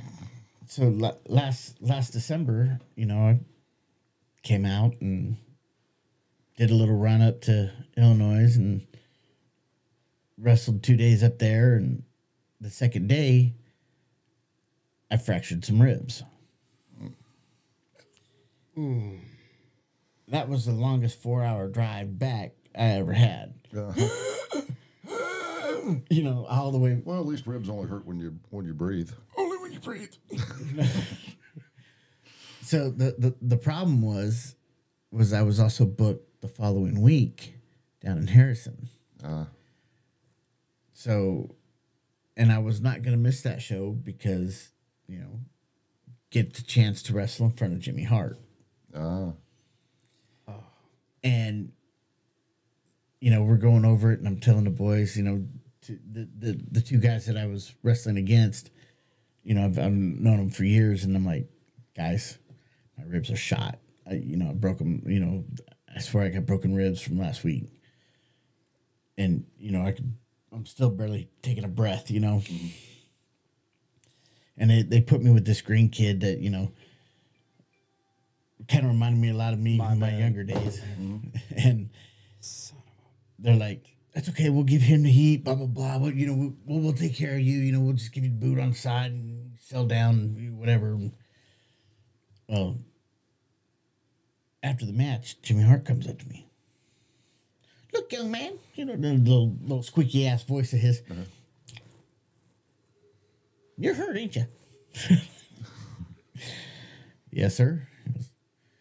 What you got? Some broken ribs? Yes, sir. He's like, yeah, well, I'm impressed that you got in the ring tonight. Most guys wouldn't even have sold, wouldn't even have made the entrance, Right. In hindsight, should I have? Probably No, not. probably not. But there was no way in hell I was not going to miss that booking. Right. And it's like I feel like I owe Harrison, a good Tony Raze match now because I wasn't able to perform the way that I know I can perform. Right. And that hurts my feelings more than anything else is when, I feel like I'm my own worst critic. Right. So it's like, I gotta do something here. Right. You don't want to feel like you phoned it in. Right. And that's really how I feel. I'm getting older, and since I got older, I get to pick and choose now when I wrestle and where I wrestle, and when I decide to go on the road, when I don't decide to go on the road, and when she'll let me go on the road. Well, that has a lot to do with 3PWA now, Tell us a He little more leveled about. up. Tell us a little more about 3PWA. Well, 3PWA, we actually so I'm Reina Raze, right? So I represent all the ladies and wives that, hooked up with a pro wrestler and started off with not knowing shit about pro wrestling whatsoever. Like, I'm one of those. I don't know half the crap you're talking about right now. I'm basically listening like as if, I'm on the other end of that podcast and, he's playing it out loud and I'm hearing all these stories for the first time. That's who I am. I'm sorry. Look at me however you want. No, I mean that's we met 16 years ago, and he was a bouncer at a club, and we exchanged phone numbers. And 3 days later, right man roll. 3 days later, he calls me. There we go. And the first thing he says is, "What do you think about wrestling?" And I'm sitting there like, I don't. Like, not good, not bad. I never watched it. I have no clue whatsoever. And we started our path to dating. And what does dating mean for when you date a pro wrestler? You go to his shows, right? So you show up fucking 3-4 hours before. I'm sitting there. I don't know nobody, and then the show starts and I'm watching the show and I'm watching all these guys. And then you're waiting, 2-3 hours after, right? So I'm one of those. And I'm sure there's a lot of ladies out there who's like, that's my girl right there. Like, I relate to that person. And so, and our hats off to you guys for putting up with the life. Right? I started a Facebook group called PW Law, Pro Wrestlers, Ladies and Wives. Like, thinking like, hey, let's connect, let's talk, because there's a lot to it. And when we talk about the passion that these wrestlers have, I don't understand that. Like, I don't get it. And I'm not judging. I don't understand it, but I see it in everybody. Right. And you have to know how to support a pro wrestler. You absolutely do. And so when he's talking about the story about his ribs being broken one weekend and then the next weekend he wants to go wrestle, I'm over here, like, shaking my head like, fuck. Yeah. Like, baby, inside I'm saying, baby, I don't want you to do that. Right. I really don't want you to do that. But being in and around this so long, I know I can't say that. I'm here to say I support you 100%. What do you need from me? Right. Right? That's all I can do. Because the moment... More tape and paintballs. get the KT tape. So basically, that's where I come from. And I'm all about the faces behind the gimmick. I get to know the people and build relationships. That's how I met D'Lo Brown. I met him at a bar, didn't even know who the fuck I was talking to. Like, seriously. We started up a conversation and we were at a casino and I'm talking to him for about an hour and he comes looking for me and sits behind me and whispers in my ear, "Do you know who you're talking to?" Yeah, some guy at the bar. Yeah. Like, I had no clue. Yeah. And me and D'Lo Brown, we have a really, really, really good relationship. I mean, he's like a great friend of mine. And, it's a small world in pro wrestling, and one thing led to another. So basically, he got booked in Las Vegas, and what do? I'm tagging along, and I'm sitting there doing nothing. So what's the next step? Like, put me to work. Let me be of service. So I start talking to the promoter's wife. What do you need me to do? I'm sitting here twiddling my thumbs. I see you busting your ass, setting up the merch tables, doing the door, taking photos. Like, use me. Right. What do you want me to do? And at first she looked at me like, who? What? Like, and, I can't pay you, right? Right. I was always taught be of service. You see somebody needs help, you pitch in and do your deal. So, that built a relationship, and that was 3PW in Las Vegas and run by Gordon McCarthy and Patty, and D'Lo Brown's the commissioner, and we just became friends. And it got to the point where Gordon wanted to sell the company, and I'd like to say I was the first person he went to. I don't know. Right. He might have went to 5. I have no idea, but he approached us and asked if we wanted to buy the company from him. Cool. And from my point of view, yes, he's getting, Tony's getting older and everything. And if you got to know Tony really well, his, knowledge of the history of the business, he can call spots before they happen. He intuitively knows, what's going on in and outside of the ring. I just knew that there was something there that he could level up and start running his own company. If he just had somebody to help him do the business side, because the business side's difficult too. Right. And that's where I was just like, I told Gordon, yeah, let's do this. Will you take payments? You know, it was kind of like one of those things.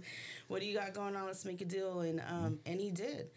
And Gordon, you know, sat with us a bunch of times. D'Lo Brown has sat with us a bunch of times, especially in the beginning, before we even started running our own shows. For 2 years, we sat with them. We talked to them off and on. You know, give us like, how do we do this? What do we do? And he was also working for other promoters out there. So there was that concept of letting other promoters know what we had planned before we just go out there and start doing it, because there's that respect factor. Like talking to Jesse Hernandez, who's the next county over, talking to other promoters, this is what we have in mind. You know, this is what we're kind of doing, without stepping on anybody's toes or making you feel like you got bad blood there.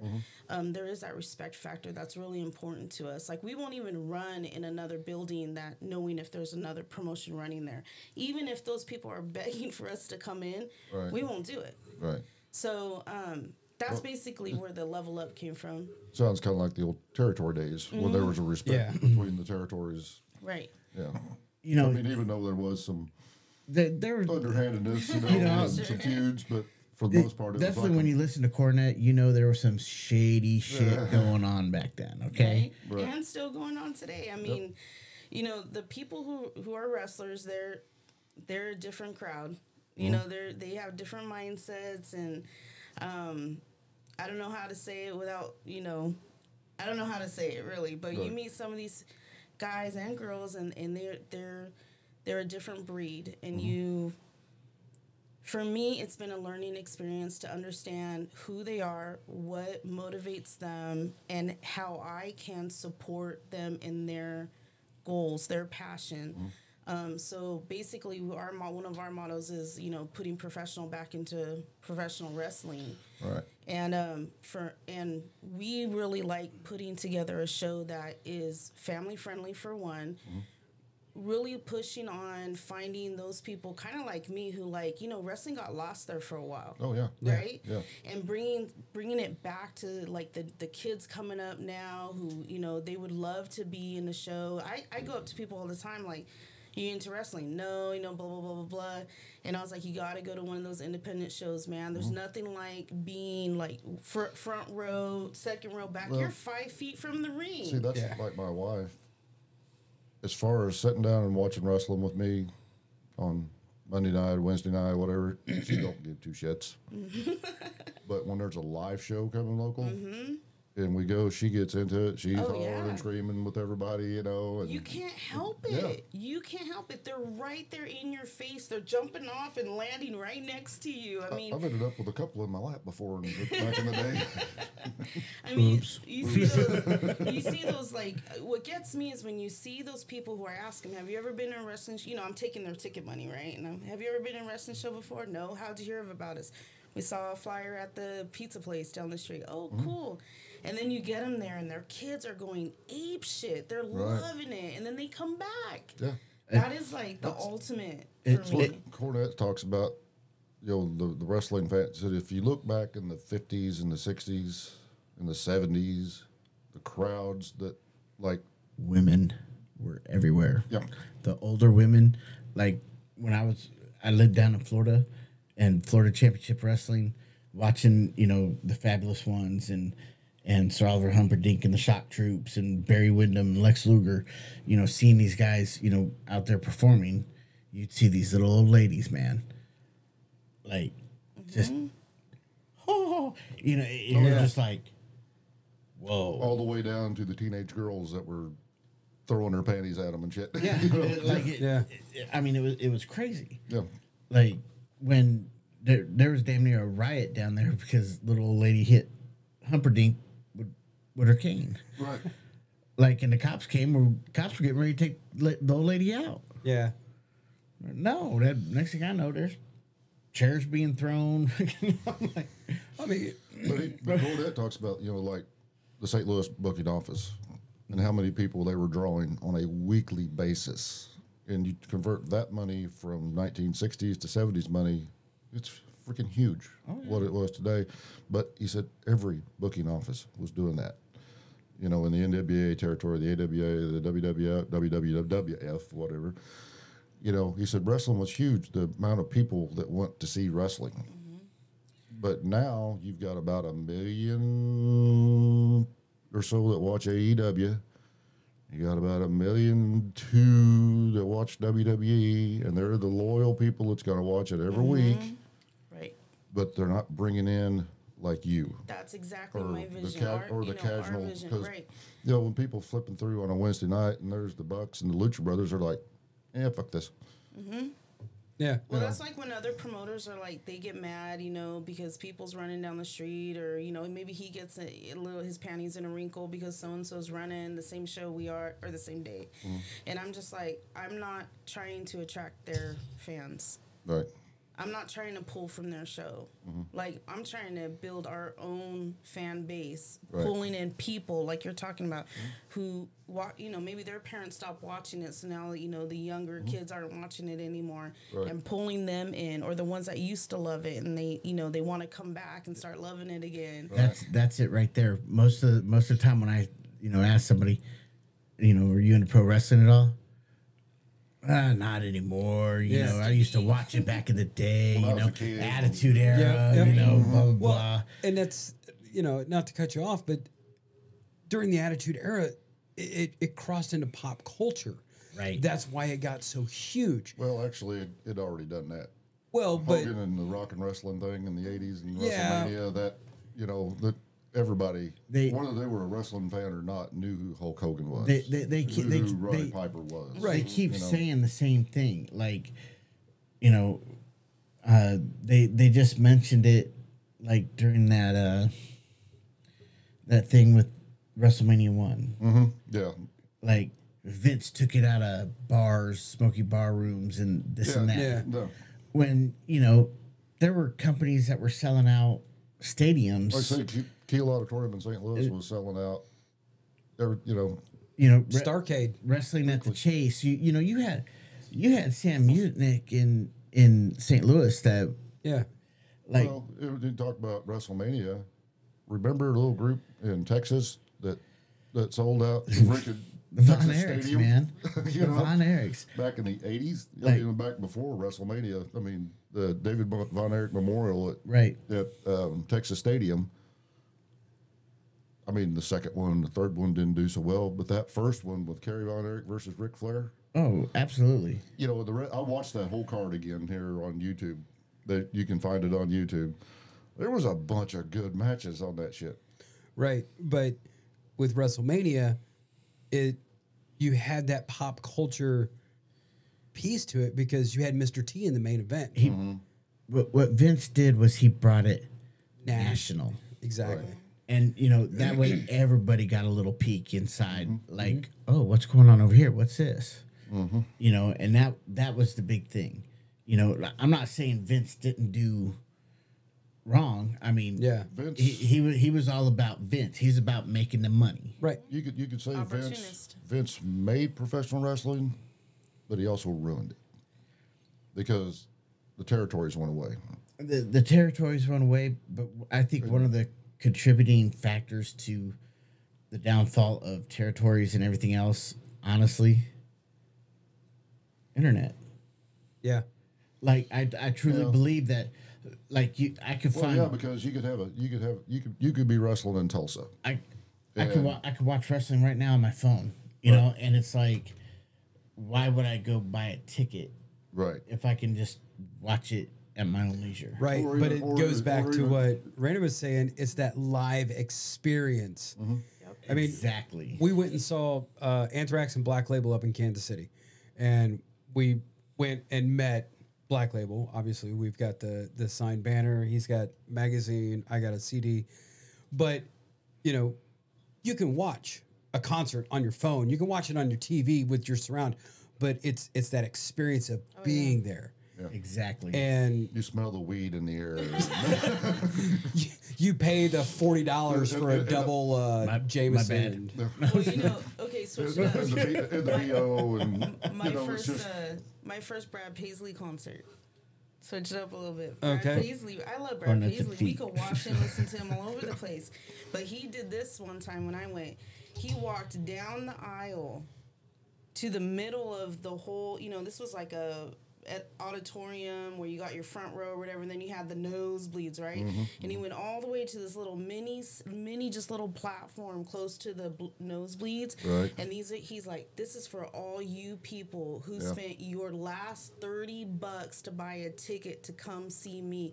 I'm gonna come walk over here and sing a song just for you. I mean, I'm getting like the chills, right? Yeah. Because he actually went up there to be right next to them and say, here I am just for you. Right. And they got to see him so close. Yeah. And it's those experiences. See, as a music fan, I couldn't tell you a single song Brad Paisley sings, but as an artist, that guy can play guitar. Oh, yeah. I like Fuck it. yeah. I mean, we used to watch the CMAs. Not because not that I dislike country music. Some of the newer stuff, I'm like, huh?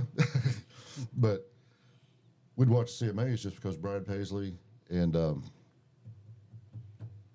Carrie Underwood. Carrie Underwood were the hosts. Oh, yeah. They were so good together. Well, you I know? mean, you look at the insurance commercials with Brad Paisley and Manning. Peyton Manning. Yeah, Peyton. Yeah. I could remember which Manning, but I mean, he got it. He plays the straight guy, but still, he's still funny. Oh yeah. You know, I went and saw. I lived out in Phoenix for a while, and I worked a country event, Country Thunder. Winona Judd was the headliner of the whole show, and she was obviously at that time she was totally anti-man because she pulled this dude up, and he's all like, you know, goofy, and she's like, I've got a better Harley than you could ever think about, and I can ride it better, and I can play my guitar better, and you know, she's just going off, and the guy's just like, Right. But I mean, it's Winona Judd. Yep. You know, I mean, there's, and again, I'm not a big country fan, but I got to see it's that live experience. It's absolutely. exactly that. What I don't like are the wrestlers that come in and they just want to come in so they could wrestle. It's like, are you serious right now? You just want to come in so you get a match. Because to me, I'm like, you better want to come in here, one, to make money. Because my thing is, your gimmick is your business. Right. That's my thing. You're the CEO of your own company. That's your gimmick, right? The other thing is to get over on the fans. Like, we want the fans to love you. If you're just coming in here for a match, you can find that down the street. Right. Go do it over there. So if you're not coming in here to build your business, which then in turn builds ours too, Right. then kick rocks. Yeah. You know, so for us, it's like we give them a platform to get ahead. That's what we do. Here's the platform. Yep. Right? We give you every opportunity to, you know, put your business over every time. And that's how I talk to every wrestler. Some of them really engaged, like, oh my God, thank you. They have their merch on the table.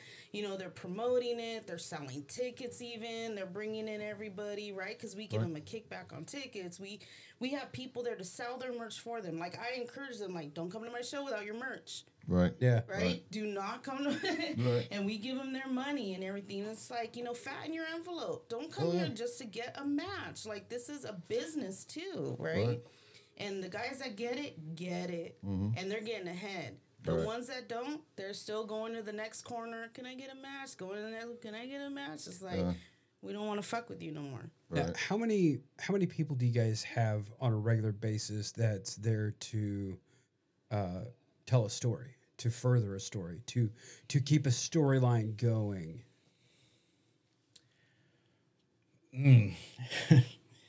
Well, because it's so saturated, Yeah. it's hard to run normal storylines. Okay. Like, I try to make my champions commit to being to where they're supposed to be. You know, like, okay, look, I need you. This is our show dates.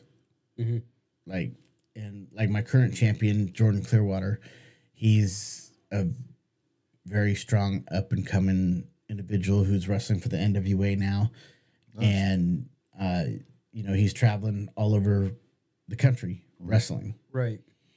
You know, and he's one of those guys, you know, he came in and started working for me, and like when I started paying him a little more, he came up like, this is too much.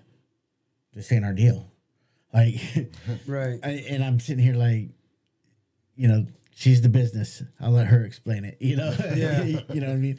Like, you know, I try to keep the guys happy. You know, so they will come back. They will take that extra time. They will make effort to be there. You know, but then guys that I've known for years. Right. Tony, will you overbook me? Okay, well, I tell you what, next show up, I'll book you. Oh, night before I got a concussion, I can't wrestle. Yeah. Yeah. And they wonder why you don't book them. Right. Yeah. And it's like, well, okay, it didn't just cost me one match, it cost me two. Well, we're having a Right. major problem with lady wrestlers right now too, and we're trying to give them a big push. There's not a lot of female wrestlers out there, you know, that we'd like to get more of them in, and we're having a hard time with them showing up. Right? So it's like, I don't know if anybody's coached here, but you know, when you have your lineup set the night before, Oh, yeah.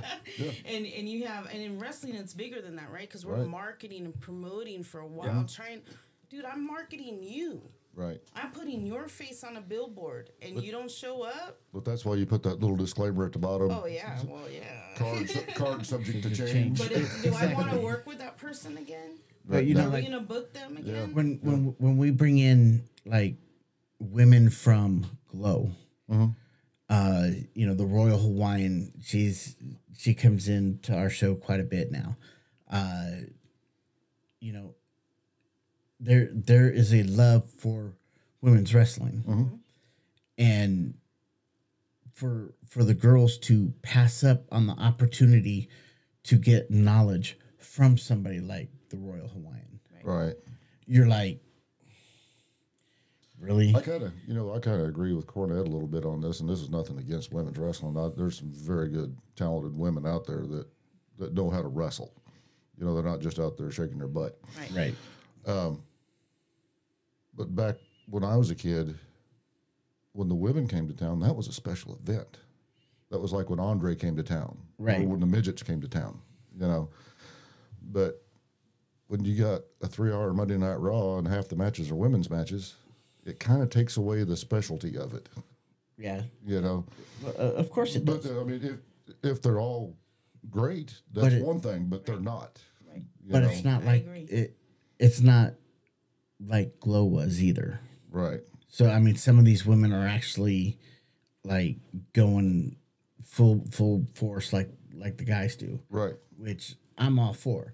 Right. But you know, I'm in the position now to where I'm like, okay, you don't want your spot, that's fine. I'll bring in somebody that does, Right. Even if they're out of state. even if they're out of state. Right. Like I brought a guy in from out of state, and you know I wrestled with him, you know, last December in Illinois. Found out he's in New York of all places, or Philly. You know, we flew him. You know, got him flown out, and did a great job. But you know, before the show, you know, he hit me up, you know, a few weeks before the show, and was like, "Hey, I got this other guy. He wants to come in and work for you. You know, you don't have to pay him, whatever, blah blah blah." But you know, he's got family in the area. You know, would really like an opportunity to perform. And you know, one of our agendas is everybody gets paid. Right. If you're setting up chairs for me, we're gonna give you something. Like, Right. you know, my ring guys, we take care of our ring guys. Yeah, because you like you said last night, that ring is heavy as shit that's sitting in your shop. Yeah, my 18-footer, that thing's a monster, man. But you know, the show ring is a lot simpler than that big boy. Yeah. Or a travel ring. Have they ever come up with an aluminum post ring yet? Not that I know of. Because I know, you know, working in the auto body business, they're doing a lot with aluminum. You know, all the Ford trucks are aluminum, everything. Even the structural, I mean, the frame's still steel. But like the new Corvettes have the high-strength steel frames and then carbon fiber. And, you know, so they're super light, but it's super strong, too. It doesn't bend, but it'll break. Yeah. You know, and that's what I've. But when the big guys hit the ropes, will the That's- ring slide? Well, see, It's so light. well, I've seen the seal ring slide when the big guys hit the Yeah, ropes me too. too. You know, especially in the corners, it's like. Yep. It That ring almost, just shifted 3 feet. Yeah. it almost came off the carpeting pad they had underneath the post. You ought to try being in the ring when that happens, okay?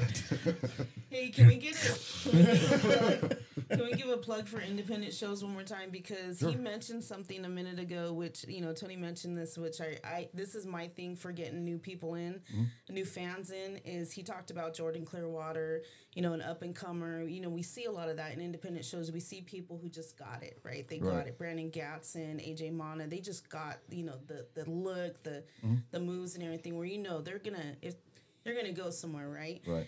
In independent shows, you see those kind of guys, but you also see the guys who went up and are coming back down. And so I go around and I tell the fans, like, go get his autograph. Go get his autograph. Because you never know when you're sitting there watching TV and all of a sudden be like, oh shit, I saw that guy. Like, I have his autograph, I have his picture. You know, that's like we were talking earlier. Our booking office was out of Tulsa when I was a kid. It was NWA office, Leroy McGurk. I got Ricky Morton's autograph. I've got a whole folder of autographs, you know, of guys. And the only one that was famous at the time was Harley Race. And a lot of these guys went on, and I'm like going, he's on WWF now, you know. Right? Or, I knew him when. I saw him when. I visited with him, and now he's on TBS every Saturday, you know. This one gets frustrated with me. I'm like, you know, SmackDown will be on and be like, hey, I wrestled that referee. You know? Hey, I trained with that guy. I've been on a show with that guy. I know who this guy is. Like, we've been on several shows with that guy. And she's just like, here we go again. Like, Well, I do the whole. And you're sitting there watching one guy and go, you used to know how to throw a punch. What the hell? I'd be sitting there like, how come I ain't there? Like, you know, so the jealousy creeps in. I'm happy for him, but it's like, I want to be there, Right. but then I think, you know, I'm happy. That's like when I asked you last night, when are we going to see you on AEW? And what was your response? I won't ever wrestle for AEW. You know, like, But honestly, I would go to Impact Wrestling before I went to AEW. yeah. Yeah, but in the wrestling business, I've heard him say many times the things he wouldn't do. Uh-huh. And he's done. $20 is $20. But then again, if they offered me the contract, I would. I was going to say, if you see 7 zeros, Right? You know, never say never, but It wouldn't be your first choice. it wouldn't be my first choice. not as long as the current EVPs are there. Yeah. Yeah. Of course, they may not be after this whole deal. You never know. I mean, it depends how the contracts are really written. Like, can you just fire an EVP, you know? So if, let's say, Arn Anderson called you. So we're going to be in California. We need you for a dark match. Or a kickoff match before the show. Yes, I would do it. There you go. You know, I mean, come on, it's Arn Anderson. You know what I mean? Are you going to say no to Double A? Like, you would not say no to the enforcer. That just ain't going to happen. Like, but, you know, just the way they made me feel, if they make regular fans feel that way, Right. like, It's like, really? am I going to sit here for your shitty V-trigger? You know, I'm like, no. 3PWA may be a small company right now. You know, we're based out in Southern California. You know, we're doing our deal. We both have, you know, I have a W-2 job. You know, we have families. We a lot of other stuff going on. But I really do feel like we have, you know, we're growing the seedlings to the next level, the next generation for that will start watching the big shows. I mean, Well, you know, when the young people need a place like that, they don't need to be on national television learning on the job. yes. Right. You know, they need to get that experience. That's Right. what I said. You know, the territories are so good because you could wrestle in Tulsa, it'd suck. but you're learning. Yep. And then, Right. then you could go to Memphis, yeah. or whatever and get a little better and everything. And then a couple of years later, you come back through Tulsa for 6 months and you're this fucking champion, you know. And then you get signed to the big contract. Right. But you know, now like you said with the internet, even if you wrestle for your organization, somebody's videotaping it. Right. Right. And they know it's like, well, this guy was here, so and now he's 2 counties over or whatever, you know, they know what he done with you guys. So they got to be pretty ready even to wrestle in a small organization, but they're still learning, you know. Yep. Absolutely. You know, there was the generation for a while that it was just like, I want this and I want this now, but they didn't want to work for it. Right. And Randy Orton, okay, prime example. Because of who he was down at OVH OVW. or OVW for a short period of time. And when he came up to the big show, or the big time, if you will, he wasn't ready. And I mean, his character arc was just like all over the place. And it wasn't until he had that match with, I want to say it was Mick Foley, when he became the Legend Killer. And Mick Foley allowed him to spit in his face. I mean, because I don't give a shit who the fuck you are. Actually, that was Harley. He spit in Harley's face ringside Yes. as the Legend Killer. I told you he knows his history. What? Because no, Randy talked about it, and it was during the match with Mick Foley that Mick Foley allowed him to spit in his face.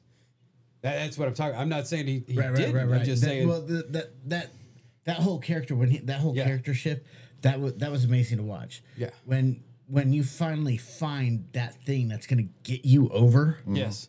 It is so cool. So, like, my first wrestling gimmick was a redneck gimmick. You know, I can slur my words a little bit. Yeah, you know, I can get down there. I'd be just talking like this if I need to. Brought the cowbell to the ring. And Brought the with the cowbell, black hat. big black hat. You know, had the blonde hair going underneath. So, Sexy. you know, in California, it was funny because I actually had people come up. Are you related to Dusty Rhodes? And you know, to me that was just you know, just thinking about that gives me goosebumps. Right. And you know, it'd be like, nah, I'm not related to Dusty Rhodes, but, you know. But I did play him on TV once. well, when I moved from California back to the Midwest, you know, the promoters that I'm talking to are like, yeah, you can't do a redneck gimmick out here. It's overdone. Right. Right. Everybody out here is a redneck. Right. You know, everybody out here is a country boy. You know, you just, it don't get over. Right. So, Right. you know, Everybody sitting ringside looks just like you. right. Yeah. So, you know, I had to do some scheming, and, you know, I'm a big man wrestling fan. You got your Bam Bams, you got your Vader, but the one that's always overlooked is Ray Traylor, Oh, the big yeah. boss man. Big boss man. Yep. You know, so I just happened to be working for Polk County Sheriff's Office. And said, you know what? And anybody got an old shirt? One of the fellas had one of the older shirts, and I'm like, all right. Cut the sleeves off of it, and name tag off. Got me a nightstick, and got a new character, Lockdown Tony Raze. There you go. And it was like, at first there was, you know, discount big boss man, you know, Right. Kmart boss man, you know, Yeah. Walmart boss man, stuff like that. And you're just like, but I made the character enough of mine, enough of me. You know, would I use the sidewalk slam? Yeah. Right. But I did it my way. I put it in the ring when I wanted to use it. I didn't use it as a finisher. Right. So, some of his other stuff I would do. And then I would use a Samoan drop as a finisher. And they're looking at me like, well, that don't make sense. You're not Samoan. Right. Yeah. It's a redneck drop. Yeah. They're, oh, it's not a Samoan drop? No, it's a redneck drop. I'm just a good old boy working in country jail, like, Yeah. and, I started wrestling in up in St. Louis, in the St. Louis area, and my first set of shirts were the bright orange T-shirts, and had locked down Tony Raze up here in the pocket, and same thing on the back, just bigger, and like sold out of them, like just like that. And I'm like, I might have something here with the orange shirts, Where are my inmates at, Right. There you go. Yeah. And people just I took pool noodles and I cut it, spray painted them, glued them together. Now I had little nightsticks. So for that $2 pool noodle, I'm making $15-20 off of $2. Yeah. Yeah. And those things were selling. I'd go to the dollar store and I'd pick up the little plastic handcuffs. Buck a piece. I'm selling them for $5. Like, and these the kids want something from the show. Yeah. Right. So, can I get these handcuffs? Let me get the handcuffs and nightsticks, and They go home and beat the crap out of each other. next thing you know, you see like nightsticks floating, my pool noodles floating around the audience, and you're like, man, I'm getting over with this. This is cool. Yeah, no kidding.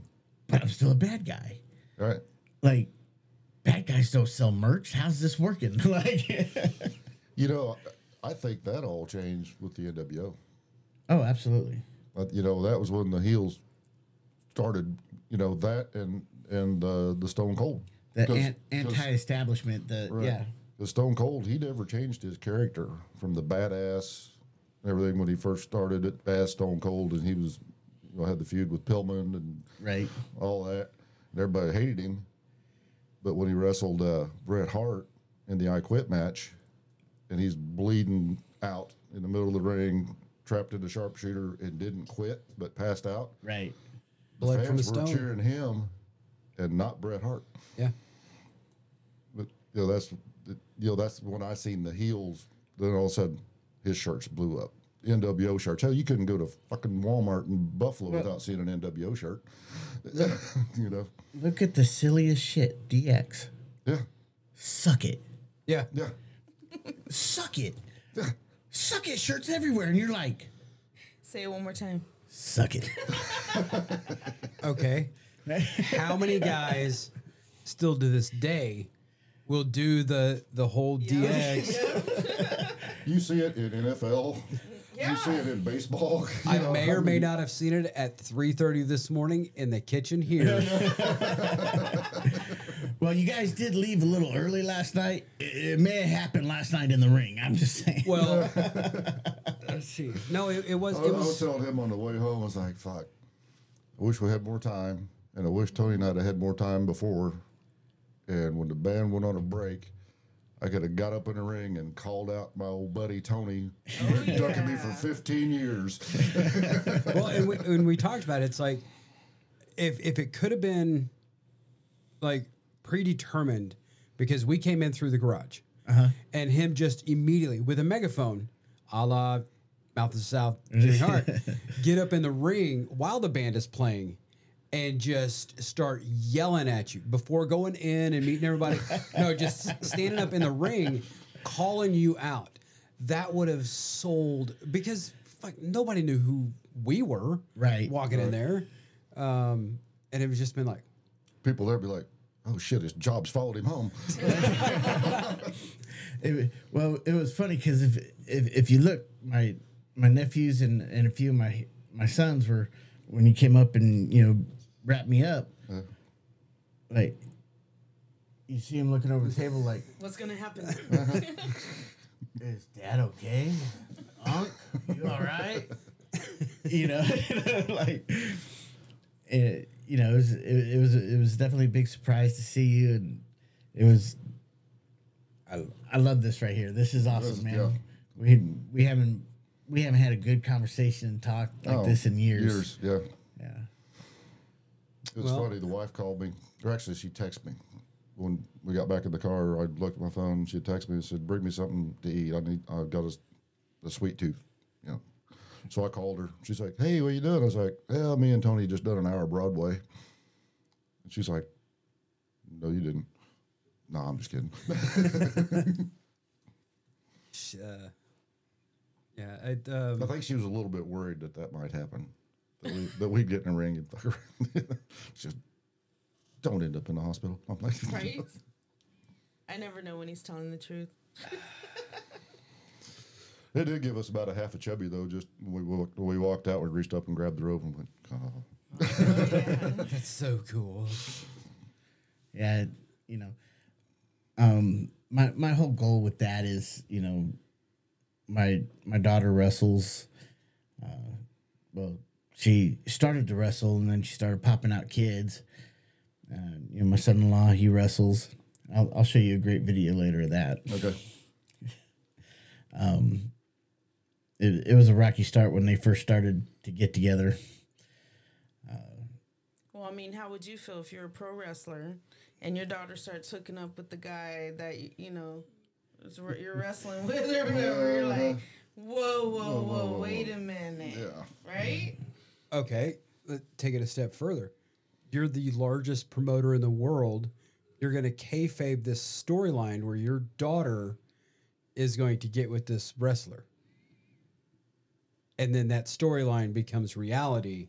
And now they're the ones that run that company. The funny thing about that is they were already married when that storyline came through. Really? Because I know like Macho and Elizabeth, they had been married before they got married. I don't know why I did air quotes. We're not fucking video This is here. radio. Yeah. When they got married at what was it, WrestleMania or something like that? 6? Something like that. Yeah. Yeah. Because It didn't show you how popular wrestling was then. That was almost as big as Charles and Diana's wedding. Right. oh You know, god, I yeah. mean, everybody was way. tuning into that. Yeah. Oh, yeah. Really? Yeah. Yes. Holy shit. I mean, it was. I mean, everything was white and gold, and I mean, they had a big atrium in the ring, and it wasn't like some of the other weddings where somebody comes in and crashes it. No, because That's usually what happens, kind of like a contract signing. yeah, but with the Macho and the Elizabeth, no, nobody even thought about crashing that. Because Macho was very, very real life protective of Liz. Mm-hmm. And even after they got divorced, he was still pretty protective of her. Well, Flair said on his podcast that was basically the end of Macho Man. He just never was the same after their divorce. Losing Liz, he lost half his soul. Yeah. You know, especially when she died. Oh. When she was with Luger. Yep. And he said the divorce was rough on him, but when she died, he said that was just, you know, and it wasn't long after that he died. Just a few years, Yeah. you know. Yeah, he had the heart attack driving his Jeep. Yeah. And he had just reconnected with his high school sweetheart. Oh, wow. Yeah. Useless information. He also was signed. He was drafted by the St. Louis Cardinals and played for them in their minor league system for a while. And the Cincinnati Reds. And as a matter of fact, he got the name Savage while playing for the Cardinals minor league team because he played like a savage. Don't come at me with the with the Macho Man stuff here. Oh, yeah. Don't get me started. Let me tell you something, Mean Gene. Oh, Hitman, you've just called. I'm gonna tell you what, Hitman. This is all all making sense now when he talks to me like this. Oh shit. Space is the place, man. Now, I get people, not part of the wrestling world at all, but they go back and they see videos and they're like, "Was that a real snake?" when Jake the Snake had Savage tied up and the Cobra bidding, Yeah. Yeah. and like to hear Jake tell the story Right. and to hear him tell it live in person. Oh, I bet. Like you're just like on the edge of your seat, like, whoa. So What was he talking about whenever backstage before? He's like, you defanged it, right? He's like, yes, it's been defanged. okay, well, what you're gonna do is you're gonna let the snake bite you, and then you're not gonna take any ibuprofen. You're not gonna take any medicine. You're just gonna sit there, and we're gonna make sure you're okay. So Jake did, but it pissed Jake off. So Jake smacked the shit out of Snake on his way out to the ring. Got it nice and happy. Pissed that Snake off, and sure as shit, that thing didn't want to let go. No. Yeah. But You see Botch like, what the fuck, dude? Piper didn't want nothing to do with that thing. Fuck no. See, I'd have been out on that deal. They'd been like, okay, you're in the main event with Jake the Snake. I'm like, no, I'm good. I'm good. I'll take the DDT, but if he dumps a snake on me, then I'm going to kill him. Well, and because before that it was just a python, Right. You're right. and that was because the python was the first one was Damien, wasn't it? Yeah. Yeah. Well, they were all There- named Damien, but There were several of Well, them. I thought the Cobra had a different name because clearly you could see that. Hey, that's not a python. right. Now, didn't Jake hate snakes too? Like Oh yeah, he never messed with snakes before in his life he was like really Until- scared of them. until Vince goes, okay, this is what you're gonna wear. You're gonna wear some snakeskin boots, and we're gonna get you a snake, and you're gonna come out to the ring with a snake. I'm gonna come out to the ring with what? He's like, did you see your paycheck? Yeah, God damn it. Right. But and that's the thing is Vince had his hits, but he also had his fucking misses. Oh yeah. I mean, Jake the Snake Roberts. See, Jake was Jake the Snake before he ever went to WWE or Yeah. WWF. He was Jake the Snake because I remember seeing old wrestling magazines from like Memphis and Mid-South. But he never had a snake. Never had the snake. Right. It was just, He was just Jake this- and Snake, Yeah. He was always a heel, so he was the Snake, There was something about that man that would just look at you. Yeah. And like when he wouldn't even look at you, he'd look through you. Yeah. And it just like almost take your soul with you. And Yeah. you're just like, damn, that's nuts. Like I remember being a little kid being scared as hell, Jake the Snake Roberts. You preach about your John 6:3:16. John 3:16. Yeah.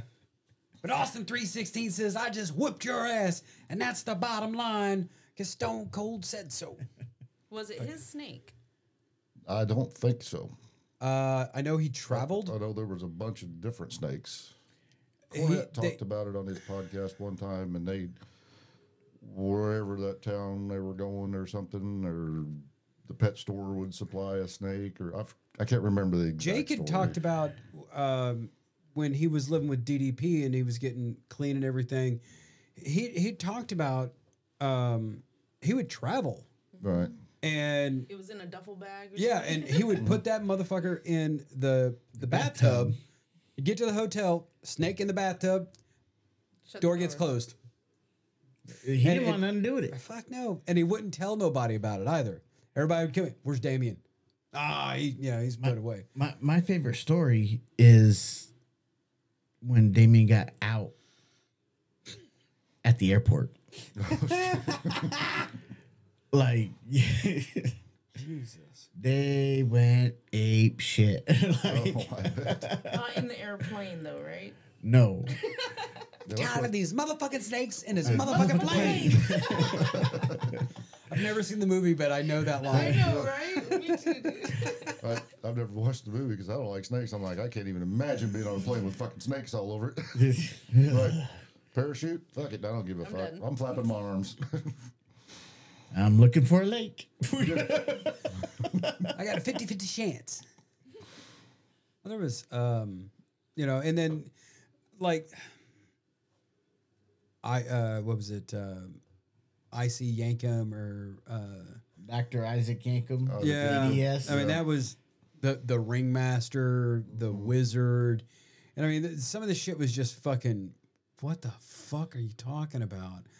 But then, That's kind of when WCW started taking over because it was presenting the Southern real wrestling.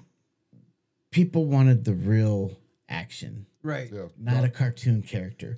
Right. And Vince wanted to capitalize on the family entertainment, the kids and Doink, stuff like that. Coco Beware. I mean, they're Right. very colorful, very family friendly. And, I mean, if you think about it, Steve Austin was the ringmaster. And he went on to become, one of those that people like to put on the Mount Rushmore. Right. The Wizard went on to become Big Daddy Cool Diesel. Kevin Nash, one of the longest. What did he have? He had a year straight with the Come title. on, man. Don't be talking smack on Vinny Vegas. Oh God. I see. That's to tell you, WCW had some really cool ideas too. Yeah, Isaac Yankum became. Terrorizing. Isaac Yankum became known as the Big Red Machine, Right. and now he's the mayor of Knox County, Tennessee. Yep. Uh, I seen a deal on Facebook. It said everybody talks about the three faces of Foley, but nobody talks about the three faces of Kane. You had Kane, you had corporate Kane, then you have Mayor. Yeah, Mayor. And for being a big man, he was. I mean, Isaac Yankum. Oh shit, we just lost Kevin Nash and Scott Hall. All right, you're gonna be the fake Diesel, and it's like, yeah, that went over like a fucking turd in a punch bowl. No, I couldn't believe that Jim Ross even had to try to sell that. Yeah. Like, Yeah, that was his little heel turn, Right. for about a month. yeah, it didn't last long at all. But again, it's improv, it's trial and error. Yeah. See what works, see what doesn't work. Or somebody gave me an analogy, throwing spaghetti on the wall. Let's see what sticks. Right. So on your shows, about how many matches do you usually book? We usually run 6 matches on the card.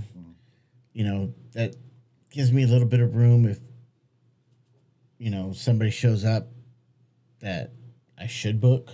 Mm-hmm. Oh yeah, you know what? I can put you on the card, no problem. Right. Right.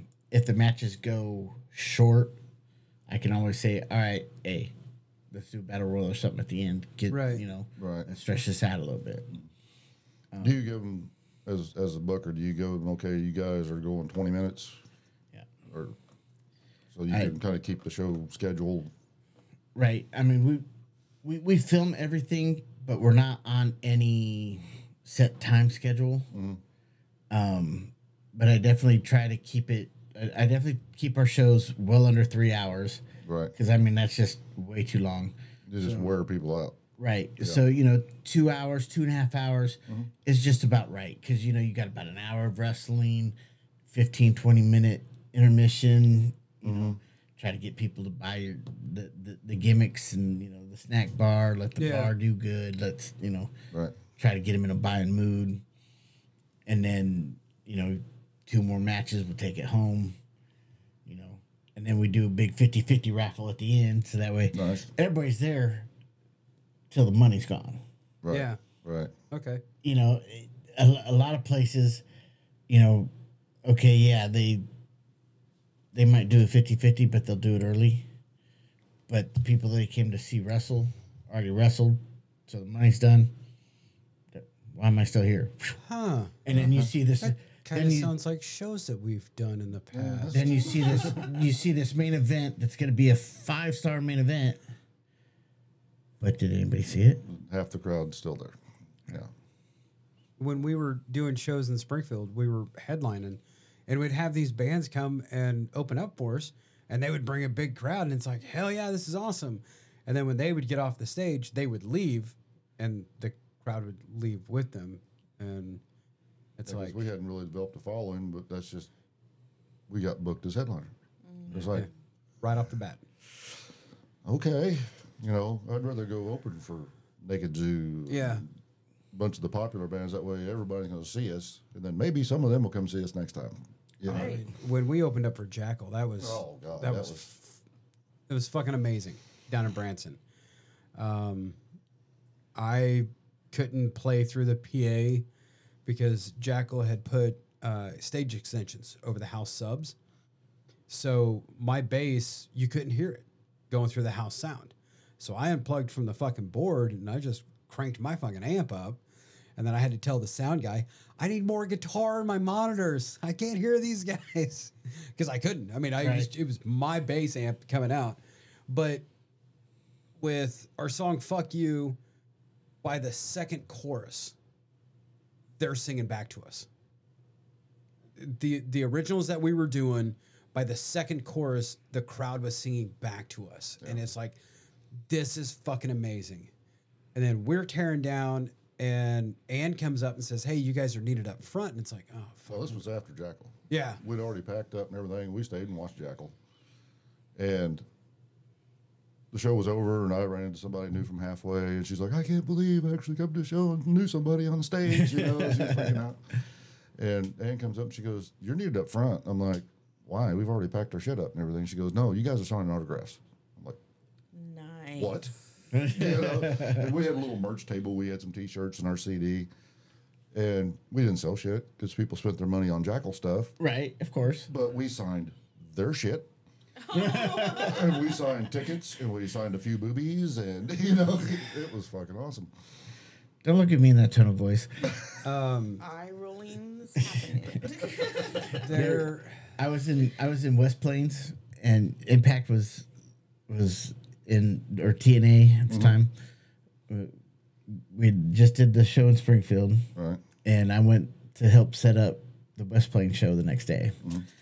And it was funny because, you know, of course, I got my gear out in the car just in case. You never know. Right. Knock on wood. Come on, let me in. Yeah.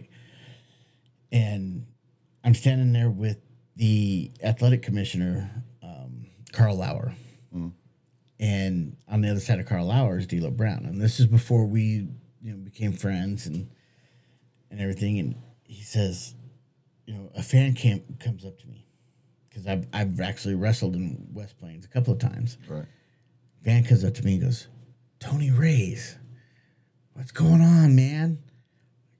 Are you in TNA now? No, I'm just here helping out. Well, opens up their little promo book, flips it to the back page, you know, it's blank. You signed my book. So, you know, lock down Tony Raze, you know, be good or I'll bust you, you know. Yeah. Right. And I look over, you know, Brown standing right there, and this guy's asking me for my autograph, right? Right. And, you know, the guy walks away, and, you know, I start stepping away, and I hear Dito lean over to Carl Lauer. Who the fuck is that guy? 15 years later. Oh, shit. That's fucking, that's amazing. You know, it means, as a performer, you know, or wrestler in your case, you know, just having somebody come up and ask you for an autograph. There's no feeling like it, you know. If you happen to use the restroom here, you will see something very special. And I'm just going to leave it at that. Old Marine Corps. Hello, darling. Old Marine Corps buddy of mine, we got in contact. We had lost contact. Like, last time I saw him was in 1993. and we had gotten back in contact last year. He was a big fan of ours, and when we released the CD, we signed the CD and we sent it to him down in Florida, and he's got this fucking big ass picture of all the bands he's ever met, Machine Head and everybody else. Directly right in the center is our CD signed. This guy, we had been talking, and last 4th of July for Amanda's birthday, Blindside was supposed to play again. We were gonna. The plan was to get the band back together, kind of. Well, it ended up being James and I. We were playing to our CD, but we were actually playing. Dwight and his wife and his son flew up here from Florida to see us play. We signed our set list. We gave it to him. I I thought to he was going to cry when we did that. yeah. I signed the set list, and he's like, "Dude, this is going in the memorial, man." That's right. I'm like, Well, I got down there in September of last year. I spent a week with him. And sure enough, the middle of this fucking thing is our signed set list. And it's like, me. We were in school in California together. But to have us in the center of this thing around all these more famous bands and everything, it's just like, that's fucking cool. That's real cool. And we did a slight little photo shoot on the beach. I produced calendars. Oh yeah. Oh yeah. Yeah. But isn't that what makes it more special for him? Because I'm trying to put myself in his shoes, like, and anybody that I know, like, if I know you or feel like I have a connection for you, and then you do something great like that, it makes it that more special. And it's that connect. It goes back to that connection again, doesn't it? Like, Yeah. yeah. Yeah. And Well, that's like I said at the start of this podcast. We've done how many episodes? I've never been nervous at all. Even being on film, knowing this is going to be out there. I watched one of our podcasts on the 65-inch TV off of YouTube the other day. It's just like, fuck, we're on TV, man. That's cool. when our podcast got uploaded to Spotify for the first time, I fucking took a screenshot of that shit. Yeah. It's like our podcast, Joe Rogan, and it's like we're the fucking shit now. But to our tens of listeners, this podcast here, even though I've known Tony for 25, 30 years, I was legit nervous when I sat down before we hit record, because I was like going, "God, I got a famous guy here," you are legitimately our first celebrity. That's awesome. And like James was saying, when you guys get back out to California and you want to bullshit, you want to pimp something, you want to do anything, we have done this with Howie and Dwight over the phone through the board. And I mean, the sound's a little bit different from being live on the microphone. Right. But you're right there with us. You get to hear the the applause, the laughter. Shut up. There we go. I mean, you get to hear it all. Yeah. And it's how you can put your speaker on your phone, and we can sit here and talk to somebody in another state or whatever. Yeah. This is way better because the sound quality is so much better because we've got on the headsets and microphones and stuff, and it's just like you're in the room. We just can't see you. So. Right. Yeah, you got a big show coming up. Want to promote a little bit, or Actually, we do. Anaheim American Legion, post 72, October 15th, 7 p.m. Speaking of Jordan Clearwater, me and him have had some issues, but currently I am suspended from active competition in 3PWA. Some reason or another, Commissioner D'Lo Brown decided to put me in the corner. what'd you do to D'Lo? Well, I kind of lost my temper and I put somebody through a table and being a family friendly show and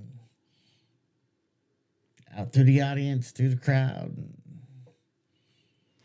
lost my, I'm part of a tag team, the heavy hitters, and we lost our number one contendership, and he basically said, "Look, just go on before you do anything that you're gonna regret."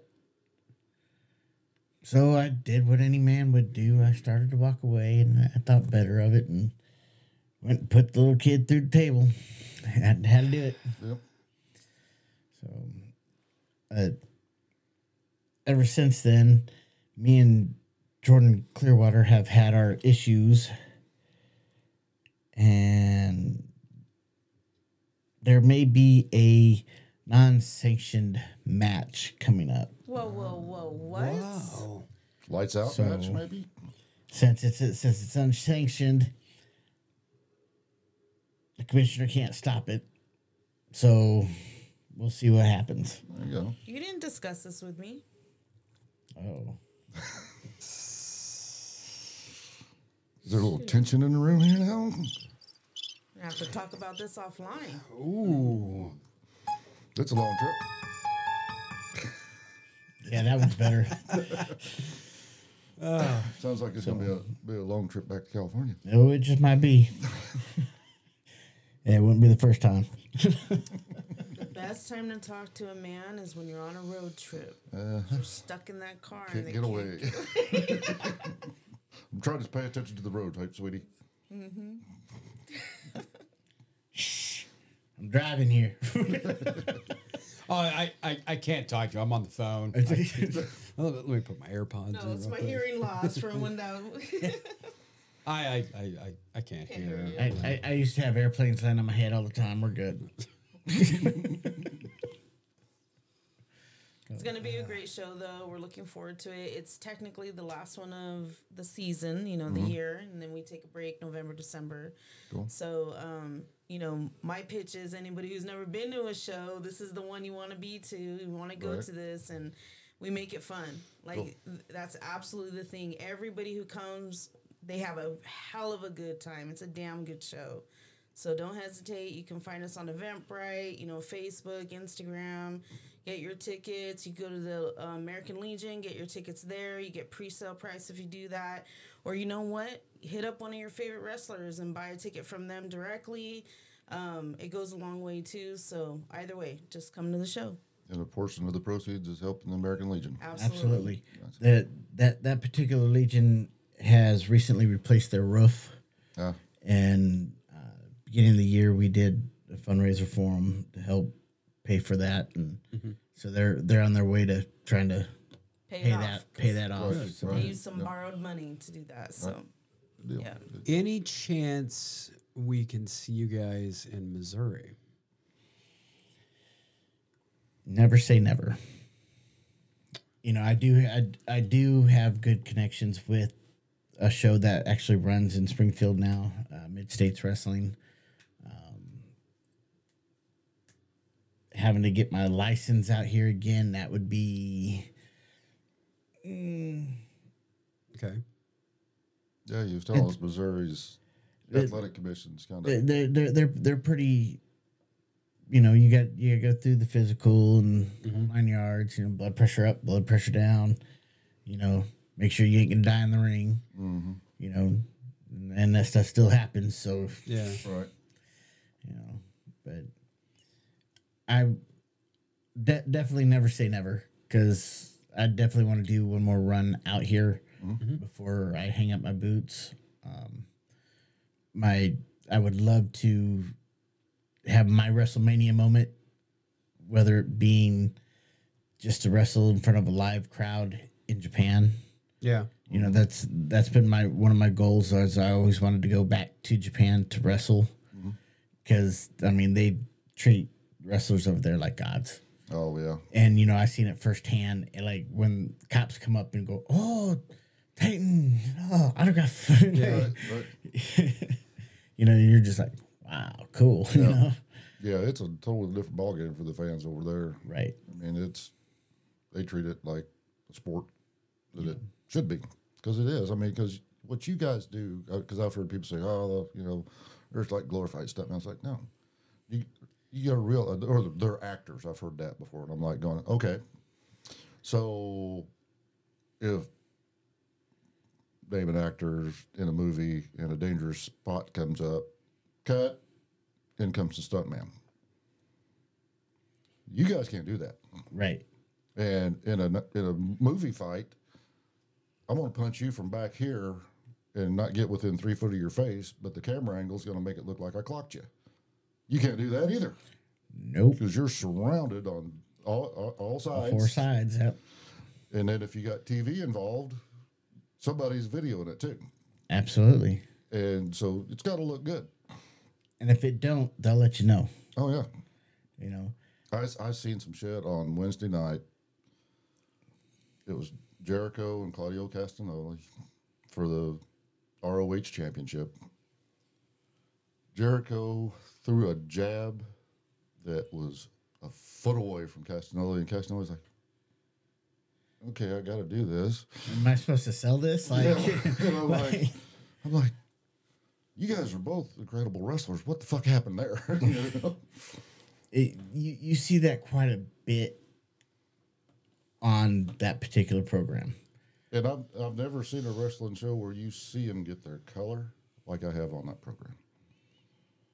It's like, really? I don't know. Did you ever see Ric Flair get color? Oh yeah. Did you see him do it? Nope. That's what I'm saying. He bled every fucking night, but nobody ever seen it. Yeah. You never know. You never know when he did it. Well, and we were talking, speaking about color, we were talking about that, and you can tell when somebody makes color and somebody gets color. Oh yeah. When you had mentioned it earlier, Stone Cold, when Bret Hart busted him open and had him in the sharpshooter, and he passed out. That's real fucking blood. Mm-hmm. Because with Flair, if he got color early on in the match, further on into the match, it's going to dry up. Right. But I mean, when you're busted open, it doesn't just dry up. There is an art. Yeah. Mm-hmm. You know, I don't want to go into too many details. Right. Your position, don't give away the secrets. You know, I've wrestled a guy in a cage match that used fake blood. Oh shit. No. See, I heard Cornette talk about that one time. He said especially in Memphis, he said the crowd would go up to the ring after the matches and soak their flyer in the blood and stuff. And he said, and you can tell the difference between real and fake blood. Right. He said they done a spot with rock and roll where they was going to drop Ricky over his racket, and he's going to bleed from the mouth, you know, internal injuries, crushed his throat. Right. He said that was Ricky's blood, that he had drew blood earlier that morning and had it in a condom. Right. You know, it wasn't a blood capsule. He said, because them fans in fucking Memphis wouldn't let you get away with that shit. Right. It was like, say, they'd take their flyer or whatever, and it's like, you know, they'd get a memento from the matches. They'd have a blood stain on their flyer, you know. And I remember once we were sitting ringside, and I don't remember who the match was, but they were bleeding pretty bad. And we got home, and Mom had white pants on. Yeah, blood drops all over her pants. Where the guy had slung his hair, and it went on her legs, you know. Splattered. Yeah. One of the first matches I recall seeing live was actually Luger and Wyndham in a steel cage. And when Wyndham hit the cage, and, you know, I'm in the front row. Mm-hmm. So you're like, yeah. You know what I mean? Now you'd be like, but, you know, like, Hey, it's COVID. Oh, shit. you know, back then you didn't know what was what, you know, especially I'm a little kid, you know, I'm like, I got blood on me. Cool. You know? I remember, I can't remember which Japanese, he was a manager, but he was known for throwing salt. Fuji. Mr. No, Fuji. it wasn't Fuji because it was here local. I don't ever seen Fuji here. I can't remember who it was. This 100 years ago. Anyway, we were leaving that night. Of course, we're sitting front row. I look down, and there's a baggie that was taped up. And I'm like, that ain't really salt. I picked it up. And he tore it and dumped the salt in his hand and threw it. And I'm like, it's fucking salt. He really fucking threw salt.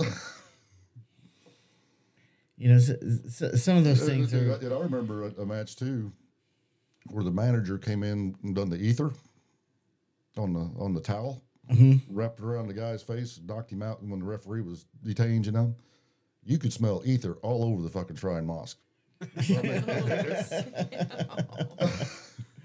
Cornette talked about they done that with the Fantastics one time, and Bobby fucked up and took a breath right as he was putting the towel around him, and really went out. And said what was bad about it, he said, I think it was in Memphis, he said they were leaving and Bobby was out back laying on his belly puking, and they're stepping over him going, yeah, fuck you, Bobby, you know. There was fans out there, and they're, you know, and he said they wanted to fucking kill us for real. You know, we just hurt their baby face. I was in a battle royal, and I took an insecurity kick to the back of my head and rung my bell. Like, I dropped out on my feet. We were the last two in the battle royal. Dude blasted me super hard. You know, he's like a cop down in Arkansas somewhere now. Right. You know, and like, I mean, I'm out. And I felt him pick me up. You know, I got my feet barely under me, you know, over the top rope. Show's over. I couldn't get up. I couldn't move. Here I am. Lights are dimmed. I'm trying to get my senses, you know. Right. And fans are walking out. Like, you think he's hurt? Yeah, fuck yeah, I'm hurt. Finally, a referee comes over like, oh shit, he's hurt. Like, you know, finally helping me to the bag. Talk about being punch drunk, you know. Oh yeah. But to be able to finish a match in that condition. Did you ever get like concussed in the middle and not really remember the rest of the match, but you can? Goldberg talks about that when he defended against DDP. He hit the ring post, and then DDP hit the diamond cutter on him, and he was supposed to kick out at 2.5, and he kicked out at 1. Do you know who? Have you ever seen the movie Nacho Libre? Yes. The El Snowflake, the only black guy in the movie. Yeah. He goes by the Human Tornado. Right? Like, I've known this guy for a long time. We were set to wrestle each other, and coming up, you know, at the time me and Biggie Biggs were tag team champions at UEW, and him and another guy were set to come after us. Mm-hmm. So, you know, singles match, and the match is going on, and he starts choking me with a shirt. But he really started choking me. Mm-hmm. And, you know, I didn't have a chance to get my hand up, you know, to protect myself or anything. So, I mean, I was kind of starting to go dim. But it brought up some PTSD that I experienced, you know, when I was in the Navy. And I couldn't understand what was going on. Like, it hit me with such a strong. I'm gonna die if I don't do something. Like, kind of. You know, I couldn't function. Like, I knew I was still in a wrestling match, but I had no idea where the hell I was. All right. Time ceased to, you know, exist, and I'm just walking through the motions. Mm-hmm. Like, okay, I know I'm supposed to, you know, the match is supposed to end. you know, that his partner's supposed to come out. They're supposed to jump me. And, you know, that's happening. And, you know, the other guy, I wrestled the other guy, you know, a million times, you know. Right. And I'm hurt. Mm-hmm. You know, it's like, Well, you're triggered, you know, right? Anybody who's experienced PTSD, I mean, you're not there anymore. You're back to when that trauma happened for that moment, right? Right. Yeah. and I'm trying to put myself where I need to be, and it's not working. You know, and I finally came to enough to, you know, like to tell Jimmy, I'm like, dude, get the fuck off me. So finally got, you know, they both finally stopped and kind of pushed me out of the ring, right? Right. I'm down on the side of the ring and I'm laying there and I can't move. Wow. You know, and I got memories flowing through that I hadn't thought about in 20, 30 years, Right. right? I got, and now I'm angry. I'm so mad and I can't move and what do I do? And, you know, of course, here comes the referee, you know, the referees and, you know, the sound guy. They're like, dude, are you okay? And they're trying to pick me up. They can't get me up. Like, I'm psychologically just not fucking there. Right. And then all of a sudden, I got warm. Like, just this feeling just came over me like, I'm going to fucking kill something. And I stood up. I walked through the curtain. Went through the next door frame. I hit the door frame, and I actually split the door frame in half. We were at a VFW in California, and I kicked the back door open, turned around, and I waited for Tornado to come out because I was going to kill him. Don't ask me why. Like, I was going to fucking kill him. Yeah. That's where my head was. And he never came out.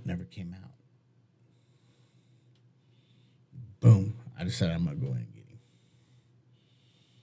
So as I'm going in, now here comes, you know, 4 or 5 wrestlers.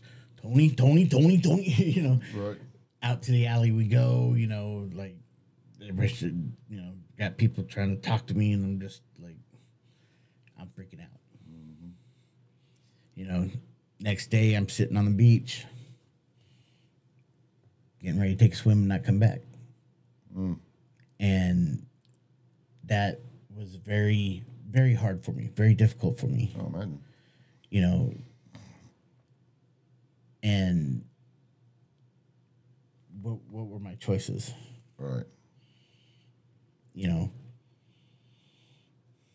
got a phone call.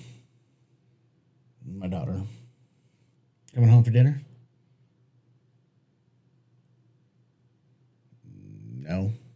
Like, you know, like, no. Might not be home for a while. You know? And of course, you know, I'm hearing the baby scream in the background. Well, I made dinner, blah, blah, blah. You should come home. You know, next day, you know, I went home. Next day, Reina here, you know, took me to the VA hospital, and we started researching shit and started getting help. Right. And, you know, at that point, it was like, if my story can help somebody else, Right. just to even identify the fact that you got something wrong with you, you know, it sucks. I don't like, when it comes to speaking like this and speaking from the heart and knowing what happened to me, I wouldn't wish that on anybody. Right.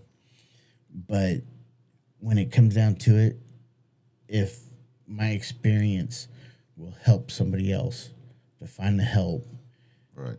instead of being a number, you know, like the 22, I'd rather speak about it than do it, you know. Right. But so to answer your question, yeah, kind of. Yeah. Yeah. Yeah, that's tough. It is. Like I said, it sucks. Yeah.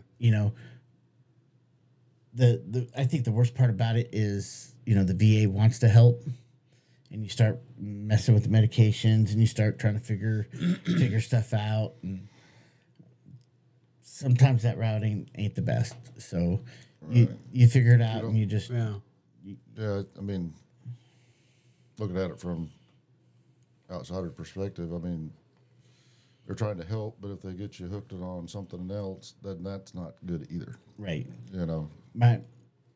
My true philosophy is the one thing that has always been there for me has been pro wrestling. Yeah. Like, even as after I was out, before I started training, I didn't start training wrestling until I was 32 years old. Yeah. I'm 48 now. It's like, Yeah, I mean, I remember, you had me come over to your house.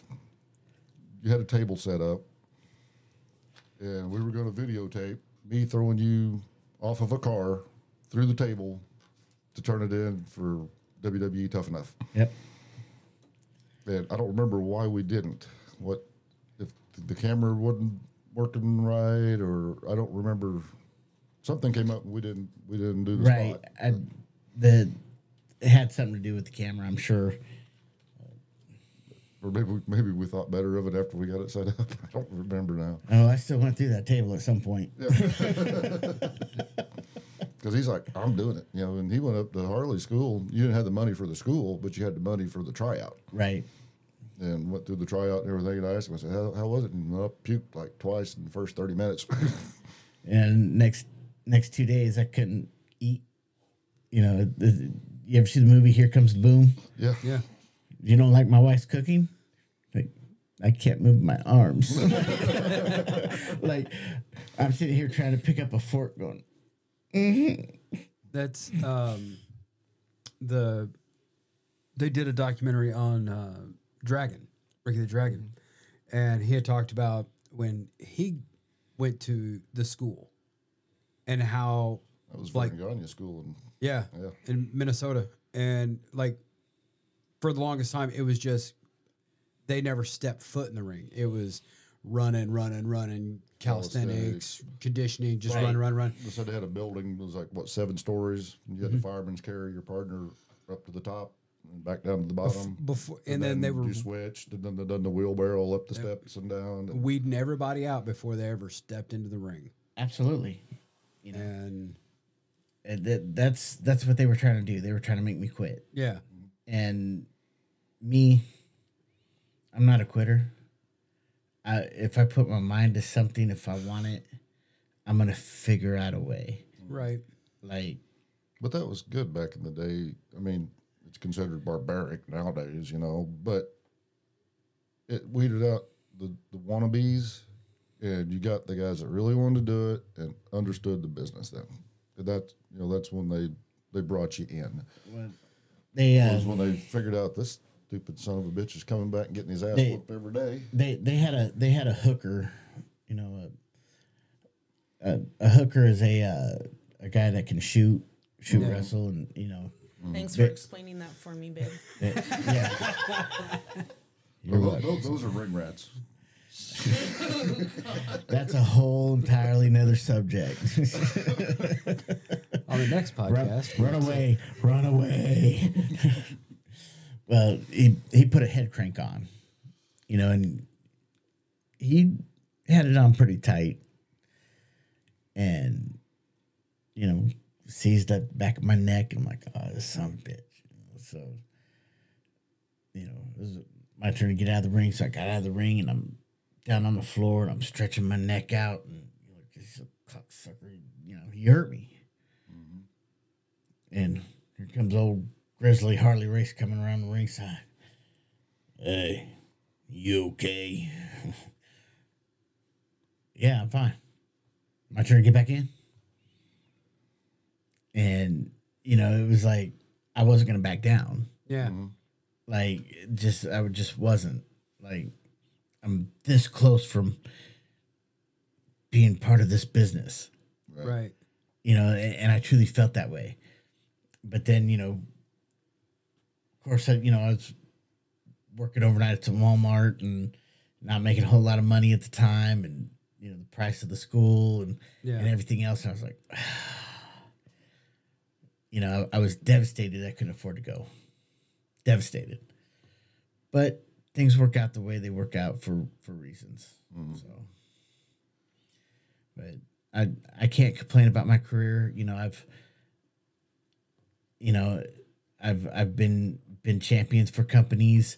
Yeah. You know, I get to travel. You know, my business partner, and I mean, I love this chick right here, man. Like, I absolutely love her because I'm in a better position now than I have ever been in my life. And I owe that to her.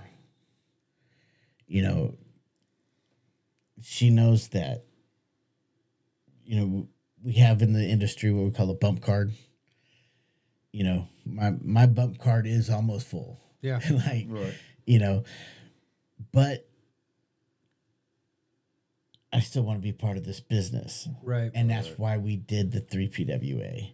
That's why we, you know, like I'm hooked about it and I love it, and that's just, it keeps me out of trouble. Right. There's know. a learning curve to it though, because now he's not one of the guys all the time. Right now he's the owner, booker, promoter, and you know, so he when I say leveled up, he leveled up, right? It's like when you used to be one of the workers and now you're the manager or whatever. Right. It's like it's different dynamic. So there is part of that that's, you know, it's hard because in the wrestling business I see it. There's that camaraderie. You know, the guys being there for each other, and it's just, you know, that niche together. And when you step up out of that and you start running your own shows, it changes the dynamic. They kind of stick together despite the promoter or whoever, you know, maybe screwing them or whatever. You know, it's like, hey, well, John over there, he fucking sucks. Don't ever work for that motherfucker. You know? Right. Did he say John? I was just throwing out a We have band a there. John in SoCal. Yep. No, that was not towards that John. It could be, but it's not this time. If it was, I didn't know it. Just a little bit of heat there. No big thing. It'll all come out in the wash. Yeah. So you're wanting, you got your eye on your punch card, and you know it's coming up, but you're wanting to go out on top versus being pushed out, right? Right. Okay. I want to leave on my terms. Right. Okay. You know, when I hang up my boots, I want to make sure I've done everything I've wanted to do. You know, did I ever get to wrestle for Impact? No. Have I wrestled in Japan? No. But I'm running my own company. Right. Like, it don't get much better than that. Right. Like, if one of my guys don't show up, I have the ability to be like, okay, I can go out and bullshit through a match and have the crowd more excited than what I actually booked. Right. You know, I can always make something out of nothing. Right. And On the same subject, did you hear MJF's pipe bomb when he called Tony Khan a mark and told him to fire him? Earlier in that pipe bomb, he's talking about, I come out here and make you people feel like nobody else in this company, and I don't have to do the stupid shit to do it. Yep. right. Exactly. You know, Like, it's all he's about probably one of the better workers in that. I mean, as far as his promo, and he's a great fucking heel. I don't know the guy, but I mean, just watching him, I just want to punch him. honestly, that's what he's doing his job. honestly, he reminds me a lot of The Miz. The Miz is so underrated Yeah. It's crazy. Like when the Miz was first starting out, he had a lot of botches. You know, go back watch Botchamania. Like you could see, you know, just verbally. Right. Well, it's like Roman Reigns when he was early on. He was cutting a promo with The Rock, and The Rock's, or no, it was with Cena. And Cena's like, "Don't you remember your line, son?" Or something like that, right there on Monday Night Raw. Because he was doing he's like, "I'll give you a minute." You know, and you know when you could do that in the crowd and work the crowd and then get back on task, that's how you improv. That's how you make it work. Yeah. You know. The WrestleMania 30, Hogan came out and they were in New Orleans, and he kept calling it the Silverdome. Right. And then Stone Cold came out and was ribbing him, calling it the Silverdome. Right. And then The Rock comes out and starts in on ribbing Hogan at the same time, calling it the Silverdome. Then the crowd started calling it the Silverdome. And it's like, because and Hogan, I mean, he was promo, he was delivering WrestleMania 1, WrestleMania 30, and second time it came around, he's like, the Superdome, and then it was like, ah. But I mean, yeah, Stone Cold was right there, out there, and you know, to hear that pop, that crowd, you know. You know, I was watching a YouTube video the other day. Cornette talked about a match with the Rock and Roll and the Midnight Express or whatever, and I'm like, I wonder, and I just searched it, and it was Midnight Express versus Rock and Roll Express. And it wasn't a fucking huge stadium, you know, but it was probably 5,000-6,000 people, but it's packed. Mm-hmm. Midnight come out, of course, crowd's booing the shit out of them. But when the Rock and Roll Express's music hit, there's not a pop like that on WWE or AEW today. I mean, it was just, people were throwing babies in the air, and, you know. That's my Sweet. That's the boys on location right now, setting up the ring All right, cool. for the ring rental today. Nice. I should be there wrestling, but no, I had to come out here. You know, I love it. But Get you out to our tens of fans. hey, you know what? 10's better than 1. Of course, when you tell all you people out there that you're on this podcast and have them watch, maybe they'll listen to more of us. Hell yeah. You gave him a couple business cards last night. Yep, sure did. We So there's something I haven't. You've been a face, you've been a heel. Mm-hmm. What's your favorite? Well, I love being a bad guy. Yeah. You know, like there's some shows where you got to be a bad guy. You know, in everyday life, you got choices to make. Mm-hmm. Right? So if for that 10 minutes I could go out and be somebody that I want to be. Right.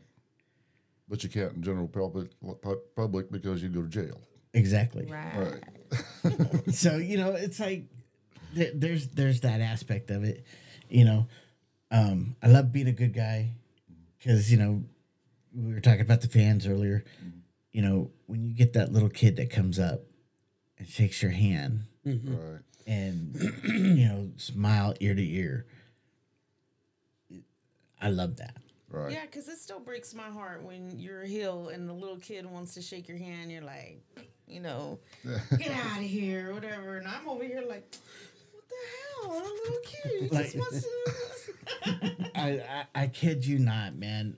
About 2 months ago, I wrestled in San Bernardino, and little kid in the front row, you know, got his mom, got, you know, his dad sitting there, brother sitting in the other chair, and I just turned, you know, they're mouthing us because we're being the heels, and I just I pointed right, shut your mouth.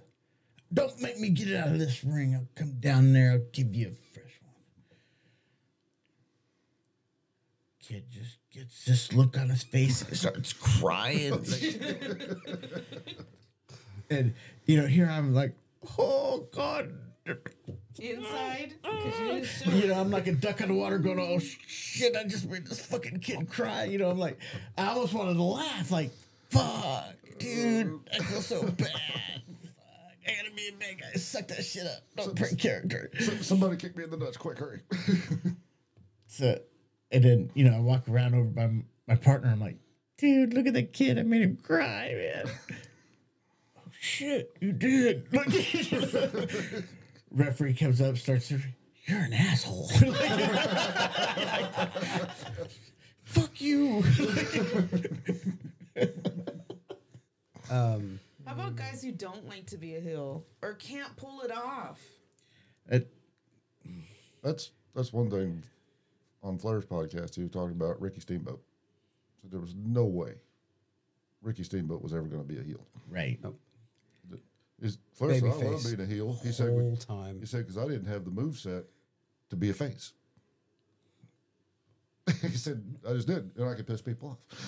The closest the Dragon ever came was after Jake DDT'd him on the concrete. The dropping him on the fence post and actually crushing his windpipe and everything. Mm-hmm. But he actually did like straight up full blown DDT on the concrete, and Dragon was pissed about it. And it was like Jake's getting his receipt, and fucking Dragon lit him. It was later on, but Dragon fucking lit him up. But the Dragon was always a babyface. No matter what promotion, the dude was always a babyface.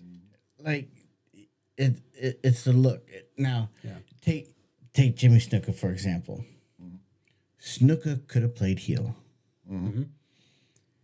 But in fact, what I talk about guys I seen before they made it, Jimmy Snuka was one of them, and he was actually a heel in the Tri-States territory.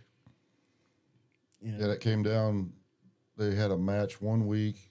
It was Jimmy Snuka versus Paul Jones, but he was still wrestling. Hell of a fucking match, and Paul Jones beat him, and he got to face Flair the next week. Flair was coming through as NWA champion, right? But Snuka was the heel. But then in WWE, he was babyface, but he had that look that for a long time, he was like Vince Senior's super baby. Mm-hmm. Like you had Bruno, right? Mm-hmm. But who was the number 2 baby? Right. It was Snuka. Yeah. So what do you do? Mm-hmm. So when Snuka, he has that character where he can turn it down to where it's and start doing the crazy tropical Islander gimmick, It didn't make a whole lot of sense when he did it. Right. But he could still do it. Right. You get people like Rikishi. Mm-hmm. Real life, standoffish prick. Like, yeah. You can't approach him. Right. Mm-hmm. You could tell who you can approach, who you can't. And he's one of those guys that he's not just going to give you advice. He's not just going to, like, all right, kid, whatever. Yeah. Mm-hmm. Now, the Tonga Kid, that dude will sit there and, brother, let me tell you, okay, this is how you do this. Night and day. Mm-hmm. Twin brothers. Yeah. Like, really? Yeah. Like, what happened to these guys to be so different? Right. Maybe that's just it. They're twins, and they wanted to be different. So they decided to do the whole good, evil, yin and yang, if you will. Or maybe genetics, like the movie Twins. Yeah. Who was the crap left over? Right. I mean, I've been to Hawaii and I've seen real life Samoans. And they're not crap left over. I think on that note, Want to go ahead and plug your show again? October 15th. Trick or Get Beat. the American Legion Post. 72 in Anaheim, California. What time does the show start? Show starts at 7. Doors will be at 6:30. 6:30. And, you know, it's a smaller venue. You may have to find parking somewhere and walk in, but it's going to be a fun show. And you never know who's going to show up at this show. That's right. I heard that the commissioner might be there. So Ooh. We'll see what happens. See, Tony Raze, since he's been in trouble, he's been causing all sorts of mischief and Mayhem. So it's gonna be something else. Do you guys have a website? We don't right now. Okay. It's under construction, so definitely Facebook page? Facebook, Instagram, Twitter. Okay. You know, even Eventbrite, man. What- we what's- put everything on there. What's the handle? 3PW Alliance. 3PW Alliance. And that's Instagram, Facebook, Twitter. And Eventbrite. You guys got any TikToks going on? I mean, is it We have a TikTok page, but man, I need to hire a 20-year-old to run that shit. I'd rather get hit with a steel chair than be on social media. Yeah, he's not a social media guy. Yeah. Well, on behalf of myself, I would like to thank you guys both for being here, doing this. Anytime you guys are in the area, you're always welcome. Anytime you want to call, we will definitely put you on. Right on. But you guys have just heard another episode of Stu Him Productions Presents J&M, Solve the World. After Dark. I have been James. And I have been Matt. And until next time, keep one fist in the gold, one foot in the gutter, and we will be seeing you.